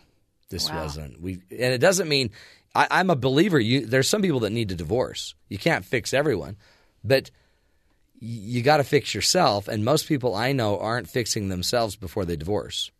And then they are so surprised the next time. I have a lot of clients that say, oh, I'm going to bring my next one to you for sure. And they never do. Until the next person they marry, they're going to bring to me before so they can get on the same page. They never do. And then they come back once they're messed up again. Have the same issues with the second one. The exact same issues. Oh, wow. Like, you would not believe how many times that happens. Now, for me, it's great business. You're raking in the money. I'm like, sure. You're back? No way. You know the fees? Okay, get going. You're a monster. No, I'm not. I'm helping people. The monsters are the ones that take pictures and celebrate it. Divorce, even if it's healthy and good, is not something we ought to celebrate. Right. I totally agree. Because the minute you're doing it, the mere fact that you're divorcing increases the likelihood that your friends are going to divorce. Did you know that? I did not know that. I knew about for your children. Sisters, what's the percentage of your children? Yeah. Yeah, I can't remember the exact percent, but it drives it up. But if your brothers and sisters divorce, it drives up the likelihood that you will divorce. Your sibling. The more people around you divorcing, the more likely you are to divorce. One reason is because that's what you're going to be hearing. And that's all you've seen, right? Right. And for a while it seems like a really great idea because life is so free and you're so wonderful. But if you have kids involved, it is a mess. And it's hard for the kids. So yes, it is. This is the happiest moment of Daddy and Mommy's life. It is the day we did decide to divorce it and make you move, and then we tossed you back and forth for years. But now I get it. Divorce is healthy in many regards, and it does make you feel great. And even if it makes you feel great because the relationship was so broken. It does make you feel great. Now, there's a lot of people that it is so suffocating to be in a marriage that's unhealthy. Right. I still wouldn't publicly celebrate it. Right. Because all you're celebrating is the splitting of parents of a child. Right. Well, and the child looks at it as you're happy you're leaving me, right? Right. If the child's not celebrating, I wouldn't celebrate. Yeah, no, that's not good. If the child doesn't want selfies, I wouldn't make selfies. I'd make it because to me it's a spiritual thing. We should make it spiritual. Right. Good point. Anyway, okay, we got to get to the headlines. We got that out. Okay. Feel better. It's out of me. It's that cold. I'm going to cough it out. You either cough it out or you sweat it out. So I just coughed it out. Okay. Here's Kathy Aiken with the headlines. GOP presidential candidate Scott Walker said yesterday he's leaving the race. I will suspend my campaign immediately. I encourage other Republican presidential candidates to consider doing the same so that the voters can focus on a limited number of candidates who can offer a positive, conservative alternative to the current frontrunner. Walker initially polled well but received less than 0.5% after Sunday's debate and is struggling to raise money. Walker said the debate needs to be focused on the optimistic view of America and not on personal attacks. According to USA Today's GOP power rankings, Carly Fiorina has moved into first place ahead of Donald Trump. That due to two strong debate performances by Fiorina. This is the first time Trump has been bumped from the top spot. Fox News asked Trump recently about his future. I don't think panic is a word that I used, but, sure, I'd like to stay on top. I'm going to do what's right. If I don't make it, that's okay. I'll go back to having a good time and building a business. According to the same power ranking, Marco Rubio is in third place, followed by Ben Carson, Jeb Bush, and Ted Cruz. On The Tonight Show last night, Fiorina sat down with Jimmy Fallon to have a little fun, singing a tune she sings to her dog Snickers. And I'm lazy. Please don't take a walk with me. I'd rather stay right here at home instead. I want to lie back down in my nice warm bed. My name's Stick, and you're going to have to carry me. We're all clapping and singing. Okay. Fiorina also answered questions about her GOP rivals, her record at HP, and the role of faith in a leader. Pope Francis is scheduled to arrive in Washington, D.C. this afternoon, part of a 3-city U.S. tour. The Pope has a private Oval Office meeting scheduled with President Obama, and on Thursday will address both houses of Congress. Congressional leaders have all been asked to refrain from handshakes and conversations with the Pope as he walks down the aisle. Kim Davis, the Kentucky County Clerk who was jailed for not issuing same-sex marriage licenses, could be headed back to court. The ACLU claims Davis is altering marriage licenses, and attorneys for 2 gay couples have asked a federal judge to order her office to reissue them. Davis said she's prepared to return to jail over her religious beliefs. And Matt, kudos to 9-year-old Ethan Flint. The boy from St. Paul, Minnesota, donated $1,200 he received for his birthday to the St. Paul Police Department recently to protect canines with bulletproof vests. Oh, great. A vest for a police dog can cost about $2,500. Yeah. And Ethan has been donating his birthday money since he was 4 years old. The animal lover has raised money to help Lake Superior Zoo rebuild after flooding and give giraffes a home at the Como Zoo. Ethan said he wants to help penguins and turtles next year. What a great kid. $1,200. Have you ever received $1,200 for your birthday? No. Even today? I mean, who gives, what 12-year-old gives $1,200 I know, away? $1,200. Maybe he just has tons of friends and family that each give a little bit. But, wow, what a good job for him to... Seriously. Since he was 4 years old, has donated his money to animals, help animals. That's cool. And those bulletproof vests, they're for needed. The dogs, yeah. I personally would have gotten the dog some pants. But, you know, I'm kind of weird that way. That is kind of weird, yeah. What would they look like? They'd be dog pants, a little hole for the tail pop out the back. Carly Fiorina singing. She's got quite the voice. That was cute. That was a little fun, yeah. I don't know that I would. Did you hear the words of the song? Yeah, she was talking about her dog. He's a lazy dog. Well, I think she's saying I'm lazy.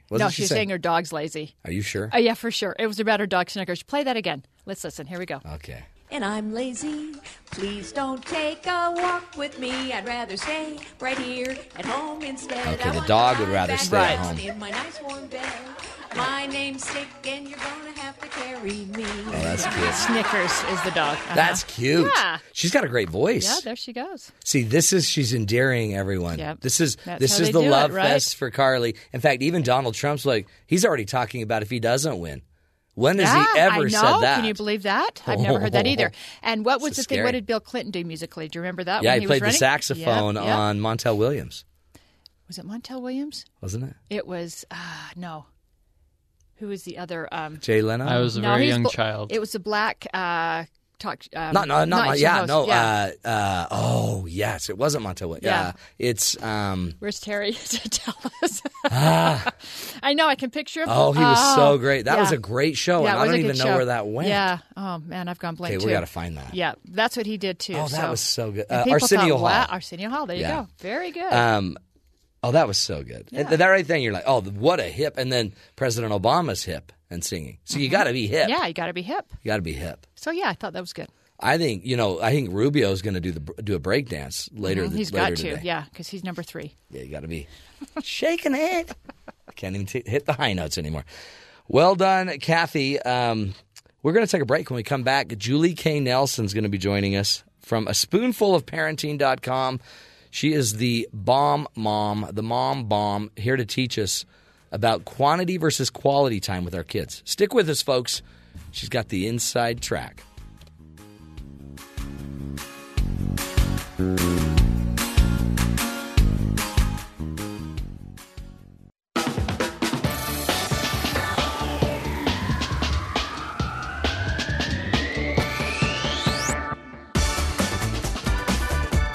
Welcome back, friends, to the Matt Townsend Show.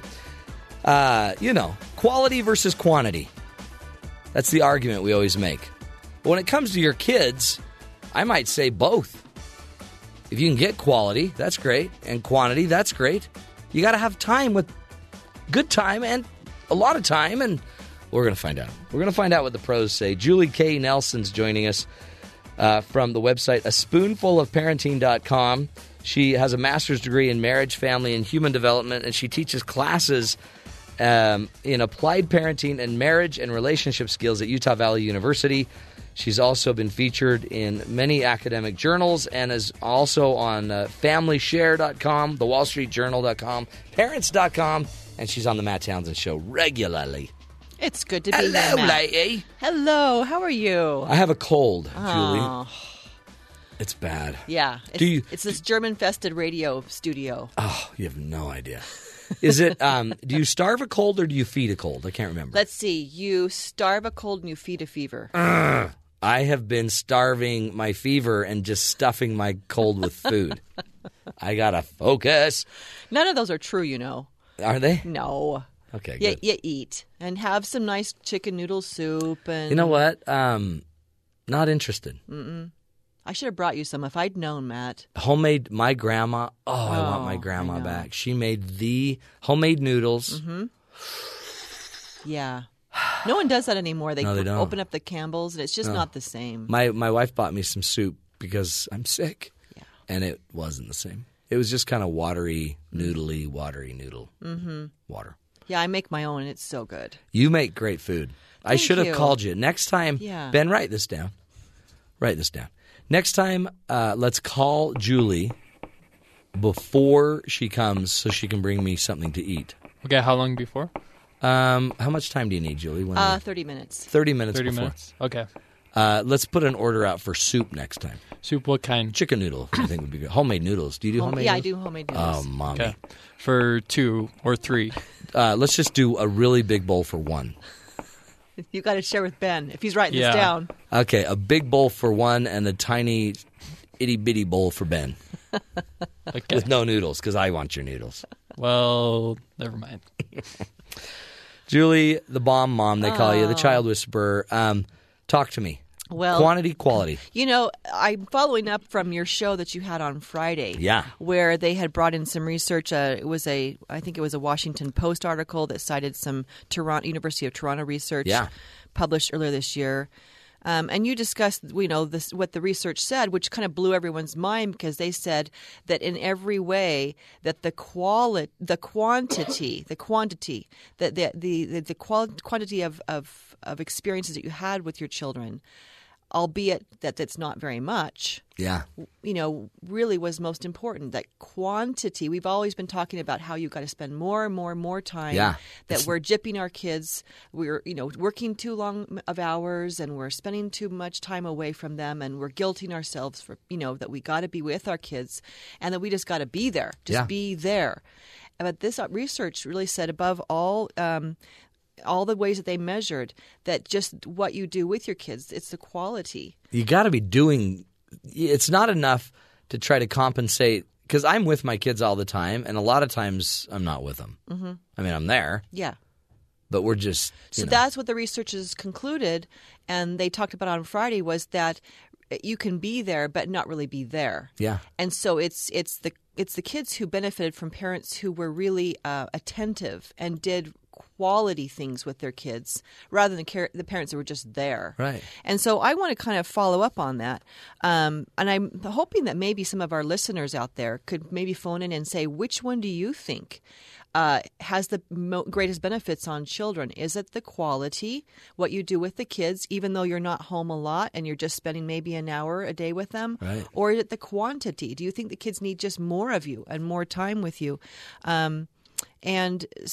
So, maybe you could chime in on that, listeners, and see what, which one do you think drives your parenting? Yeah.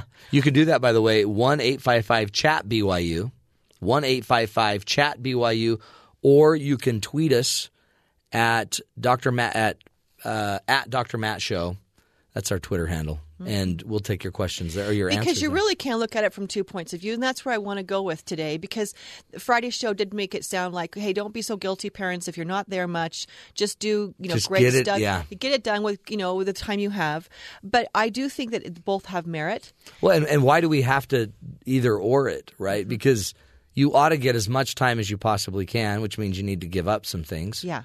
And when you're there, make sure you're doing beneficial activities. That's the bottom line. You got it right there, Matt. That's why you're the psychologist. That's why I'm here. That's why you're here in the seat. That's why I have a cold, too. Because, the lady that did the research concluded that more than quantity or quality, she said, that the thing that made the most difference was the income and the mother's educational level that were most strongly associated with the child's future success. Yeah, interesting. So I'm looking at what it really means and the mother's income and educational level. So to me, that means these are two factors. That the quality of the time that they spend with the mom means that they're doing more with their educational background and their financial resources. An educated parent, whether it's the mom or the dad, they're going to maximize their time spent with their kids because they know what it takes to be successful. Right. And they have the educational background to know how to do it. And so you don't have to be out there, listeners. Let's say you don't have an advanced degree. You can still behave and do those things that educated people do if you learn about it without having an advanced degree and still have successful children, as this study concludes. Didn't they say you have about 22 hours a week with your kids or something, I think it said. And 4 of the hours or so are education focused, helping them study. Another 4 are structured activities, maybe helping them clean and do things. But 16 are unstructured.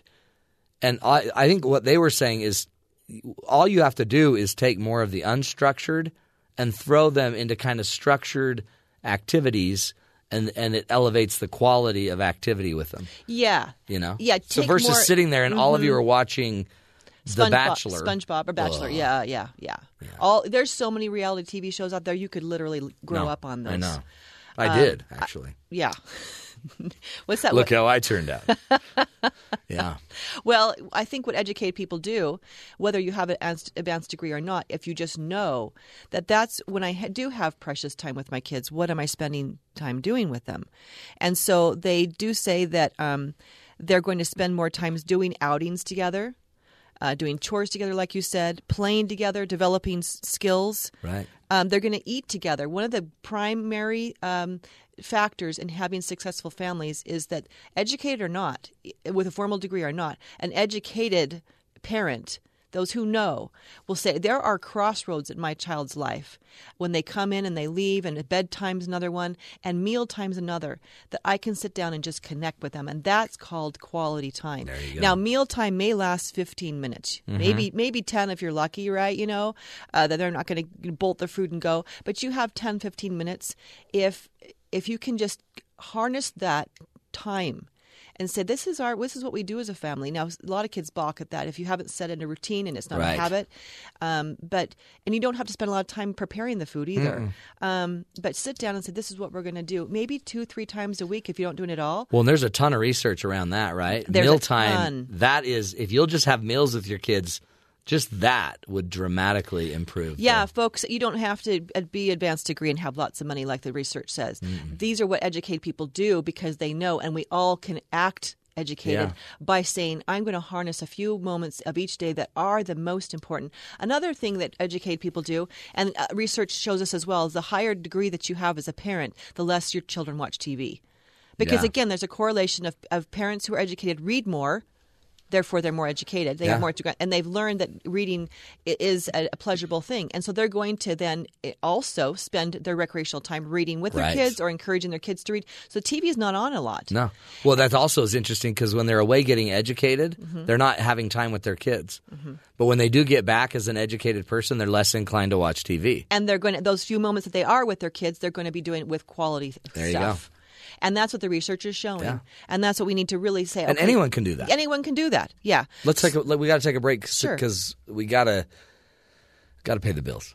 Got to pay the bills. We do. We'll take a break. More with Julie K. Nelson from a spoonfulofparenting.com. You got to go check out her website, her books. She's the real deal. That's why they call her the child whisperer. More after the break.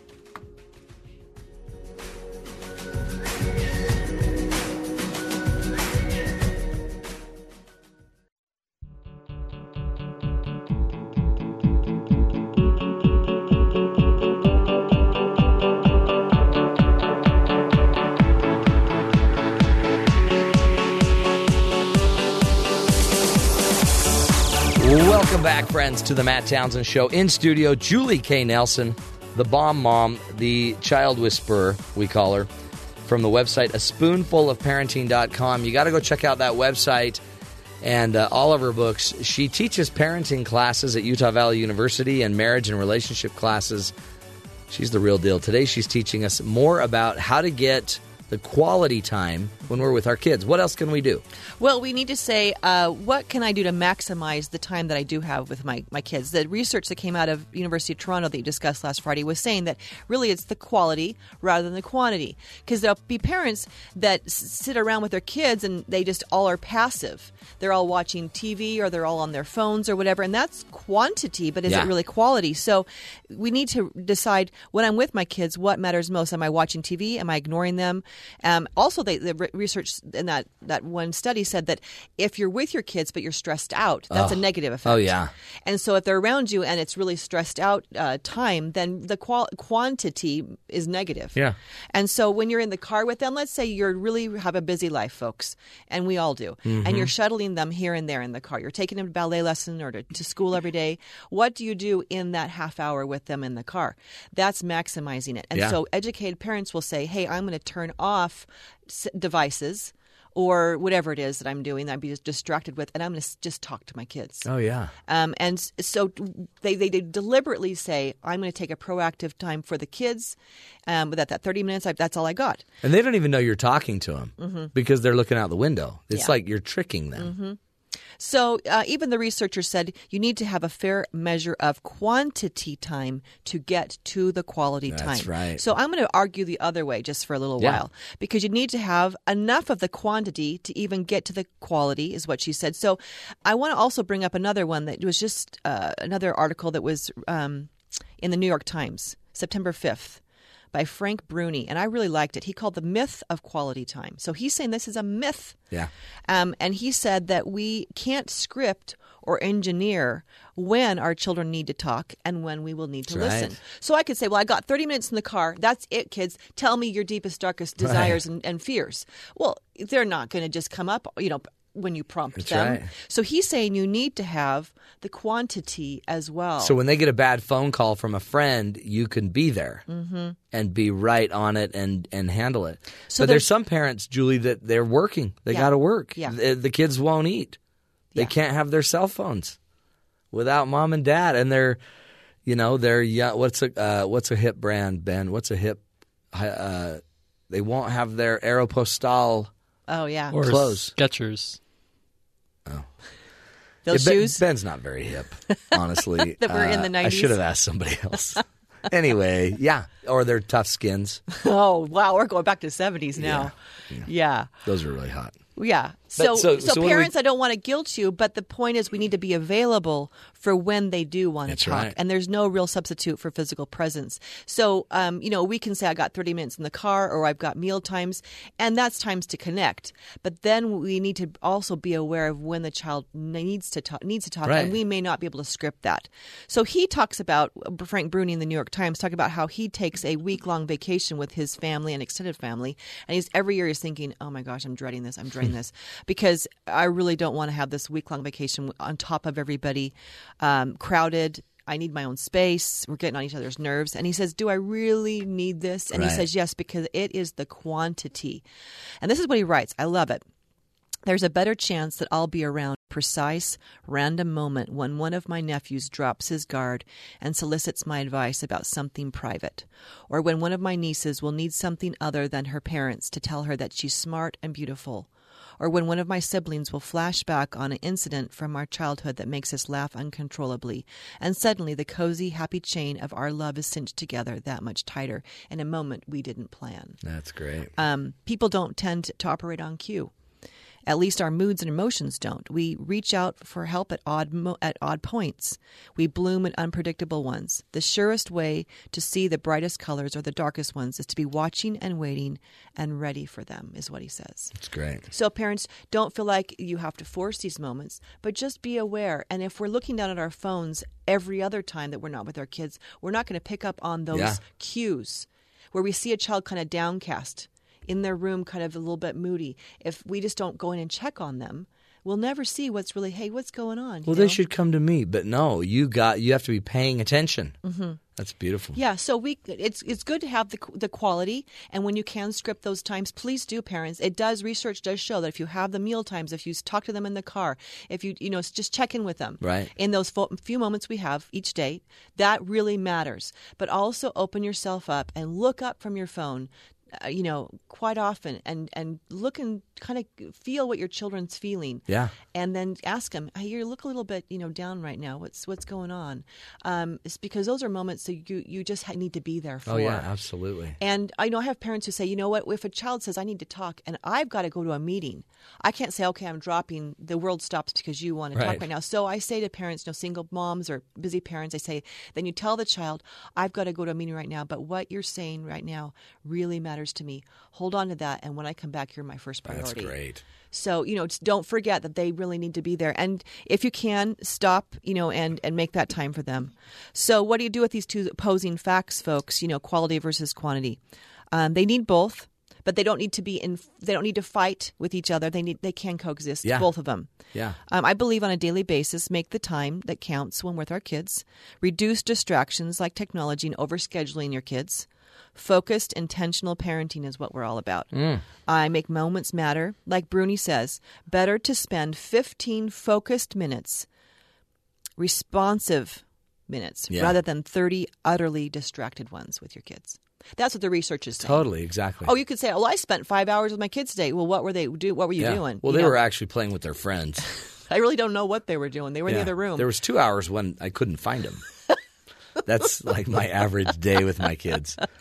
It's true. Yeah, that's what we're saying. Get in. Yeah. And then be aware and be open to when the other times do just unfold. That's so good. Okay. It's almost like you know what you're talking about. Maybe.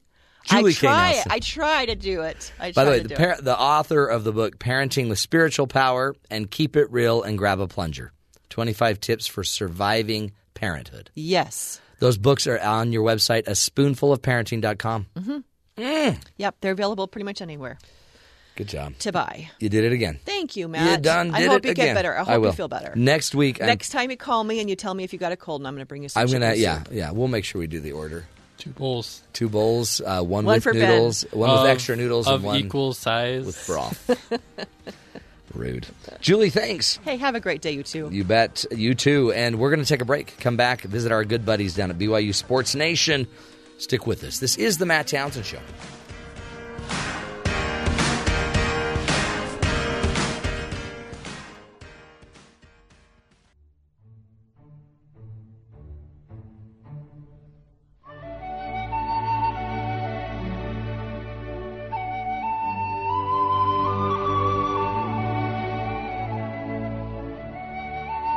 Welcome back, everybody, to the Matt Townsend Show. We're going to go down to our good buddies, Bilbo and Frodo Baggins, down to BYU Sports Nation. Hello, gentlemen, and happy Hobbit Day. Something like that. Today's the day of the Hobbit. Every day is the day of the Hobbit. I don't need some random website to tell me it's the day of the Hobbit. Are you a big Hobbit guy? I wouldn't say Hobbit. Do you even know Jerem? I enjoy Lord of the Rings quite a bit, yes. Are you more of a Bilbo or a Frodo fan? I don't know. I hadn't thought of it. It's hard to choose. I'll go with Batman. Batman? Now, Batman was the outcast Hobbit, wasn't he? Wasn't he the one that they ran out? I'm not wearing hockey pants. At Townsend, I'm going to ask you a very important question. What? Do you prefer Martin Freeman, who plays Bilbo Baggins, in The Hobbit, or in his role as Watson in Sherlock? I will go with I love with all of my heart Sherlock. You have answered correctly. I love that, and I'm mad because they don't make enough of them. Yeah, they're like movies. Yeah. Because each one's an hour and a half. Yeah. I wish they just made 20 episodes this season. But he's a good Bilbo Baggins, but he's a better Dr. John Watson. Oh, he's incredible in that show. Hey, I got a question for you then. Okay. Would you rather have zebra that really is horse meat or ostrich or wildebeest that you thought was wildebeest that's really antelope? Oh, that's easy. What would you rather have? An antelope.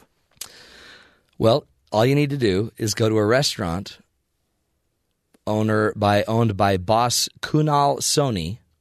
It's a steakhouse, and guess what? They're serving horse meat. That's wrong. Totally wrong. Yeah, can't do that. Antelope I can handle. And you order wildebeest, and you really get antelope. It's the bait and switch. It's really it's the horse race and switch. How is this ethical? It's not. That guy's going to have a Godfather scene show up in his life. The horse head in his bed. No, totally. Someone's going to do that to him. Ben wanted to play the Godfather. Ooh. Can you imagine waking up with a horse head? Creepy. But that guy deserves it. That guy's in trouble because they found 48 pounds of horse meat in his freezer. Oh. This was in England, by the way. So you're cool if you don't go to England. You're not going to have a problem. Okay. But just know, you might be, when you're ordering zebra, by the way, who's ordering zebra? Yeah. I mean, that's its own problem. Anyway, thought I'd bring you that. Kangaroo. Nothing gets past you and your crew, Matt. Nothing. Kangaroo. Have you ever had kangaroo, by the way? No, and I will not. It tastes like chicken. Isn't that what everything tastes like? Mm-hmm. It's the universal substitute. It really is. What's happening right now? Hey, did you see Tanner Mangum on Dan Patrick Show? We did. That's cool. We did. How about his answer? Which one? Does God care about who wins? No, God cares about the individuals. If God cared who won, wow. BYU fans think that BYU would have won some national championships by now, right? Yeah, he doesn't care. But just with no hesitation, like the poise cares he about individuals. exudes. Yeah, that's great. Like he answers really, really maturely. He's a good ambassador for BYU. Yeah. He really is. Yeah, he's playing. Yeah, he's forthright. And you know what's great about this? BYU is going to be able to cash in on his tuition for 4 years. Oh, no, he's on scholarship. Yeah, they're paying him. I was thinking they're going to make a lot of money on that guy just because he's paying so much tuition. Oh, absolutely. Oh, they'll make a lot of money on him indirectly. Yeah, no. Jim Fredette made the university a lot of money, and he got this isn't about the money, boys. Credit for it. Yeah, he did. This isn't about the money. It's about the opportunity to change lives. It's always about the money as well, by the way. It doesn't hurt, does it? Doesn't hurt a bit. Anyone that says it's not about the money, they're almost always lying. They obviously don't have any money. Yeah. Hey, do you guys have anything going on well, yours? I can tell you with a surety, Jerem, that all three of us do our job not for the money. Yeah, that's true. I 100% do this so I can get paid and help my family. It's also very fun. I could not afford to do it for free. I could not afford that. Oh, that's true. I do it for the to ladies. Pay the bills. Even then, I'm bringing shirts with stains on them. Matt does it for a 7-figure salary. No, I do it for the ladies. Oh. That meet me at the back door of the broadcasting center. They're all blue. I thought women's conference was in August. All those blue-haired ladies at women's conference. That's what I do it for. Hey, I'm fighting. TMI, bro. I'm fighting a cold, you guys. So every time you make me laugh, I want to hack. Okay, we will not make you laugh. Yeah, try to keep it. Try to be more stoic. Horsehead, Godfather. Okay. Don't go there. Right. Hey, you guys still doing your show thingy? We are. We are doing that. What's today's topic? Today's topic. Sports related? Go figure. BYU Sports Nation. Sports content. We'll discuss something. BYU non-sports nation. That might have sports in the subject A new matter. show coming this fall. Yeah. What? What is or who is the most pleasant surprise of this BYU football season? The list is growing by the week, Matt. Well, Yeah, but there's kind of one obvious. Is he the biggest surprise? The most pleasant surprise? Okay. I'd go with yes, but I get there's others. There's some cool people stepping up. Guess what? BYU has another Heisman Trophy candidate, according to USA Today's Gannett Heisman Trophy report. Hine. Who? Nope. You got to watch the show. Oh, are you serious? Yeah. Oh, Matthews. Nope. If he was elite, he would be, yes. This is exciting. Okay, they better watch. That's all I can say. Yep. And they can listen on this station in roughly 8.5 minutes. 8 minutes and 23 seconds. 22, 21. 20 seconds from right now. 8 minutes and 20 seconds. Yep. And they'll get both of you, right? So it's a 2-for-1. Jerem's in a particularly snarky mood this morning, too, so I would really dial in. You know why? Snarknado's about to unleash. The Snarknado is no joke. Oh, that's funny. You know why? It's because it's celebrating the Hobbit Day. Do you hear that cone of silence? Take cover! The cone of shame. You're great. Kevin is a girl. You guys don't make me laugh. I hope you feel better soon, man. My lung just came out of my mouth. Okay. Misty. We won't Speaking do of that. horse meat. Goodness. Hey, guys, have a great show. Thank you, sir. Go Feel better. Go get ready. Do your push-ups. There goes Snarknado. Wow. That was incredible. I felt it. Wow, they're gone. They come in a rush of wind. They go out in a rush of wind. It's amazing what horse meat can do for you. Those are good guys. Hey, a few more headlines for you. A few more headlines for all of us. Today is Hobbit Day, celebrating the Hobbit. It's also Ice Cream Cone Day. You got to love that one. Here's a really interesting one. An MIT graduate and co-founder of leading microbiome startup company, AOBiome, says he hasn't showered in 12 years. What was that, Ben? Were you sniffing? Why are you sniffing me? Can you? I'm just trying to blow my nose. Just stay on your side of the table. You're the sick one. Gosh. I know, but you don't need to sniff me like that. Chemical engineer Dave Whitlock told the Boston Globe there is no scientific basis proving showers to be a basis of healthy human hygiene. No one did clinical trials on people taking showers every day, he said. According to him, showers and other products like shampoo strip good bacteria from the human skin. So instead of showering, Whitlock uses a spray of his own invention to keep his skin healthy and clean. The spray contains friendly ammonia-oxidizing bacteria, or AOB, which can act as a skin cleanser to clean sweat and oil in the skin. The bacteria that feed off of the urea and ammonia in sweat turn the substance into nitric oxide, which is good for the body's vessels, among other benefits. AOB was once a crucial part of the skin's ecosystem, he says, but they've been lost due to modern chemistry in today's products and our lifestyle of showering every day. It's interesting because some countries, they don't shower every day. Ben lived in Germany. Yeah, that's different. Ben showers twice monthly. If I can get to it, yeah. I mean, if it's a good day. I mean, and if we've got good water. Yeah. There's a lot that goes into my showering schedule. Science is changing a lot of things. In fact, NASA, by the way, is working on a new shotgun for space. A Brooklyn-based company is working with NASA to create the first ever space shotgun. Developed by Honeybee Robotics, it will be used to test the strength of asteroids and other space rocks in order to determine if a mass is sturdy enough for sampling.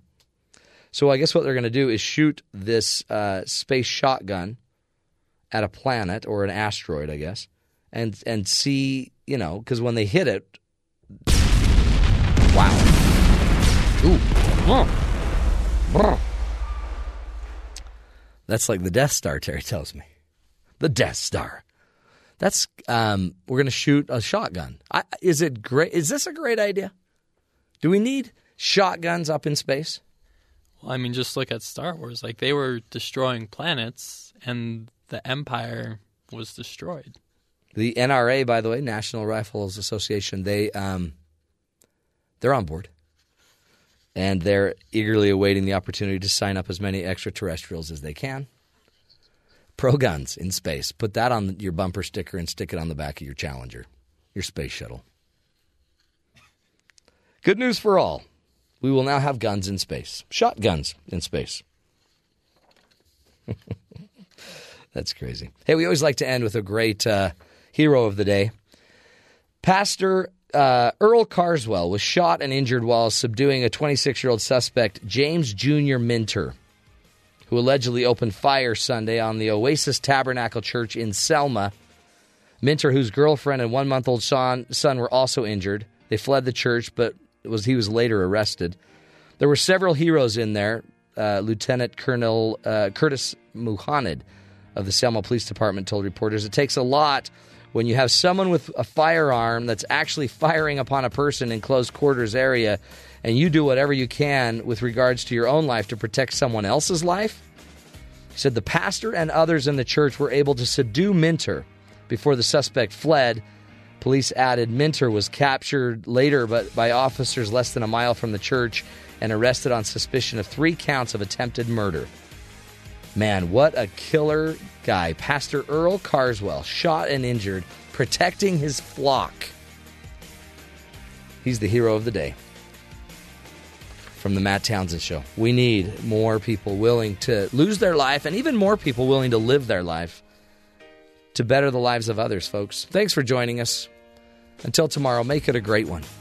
We'll see you tomorrow.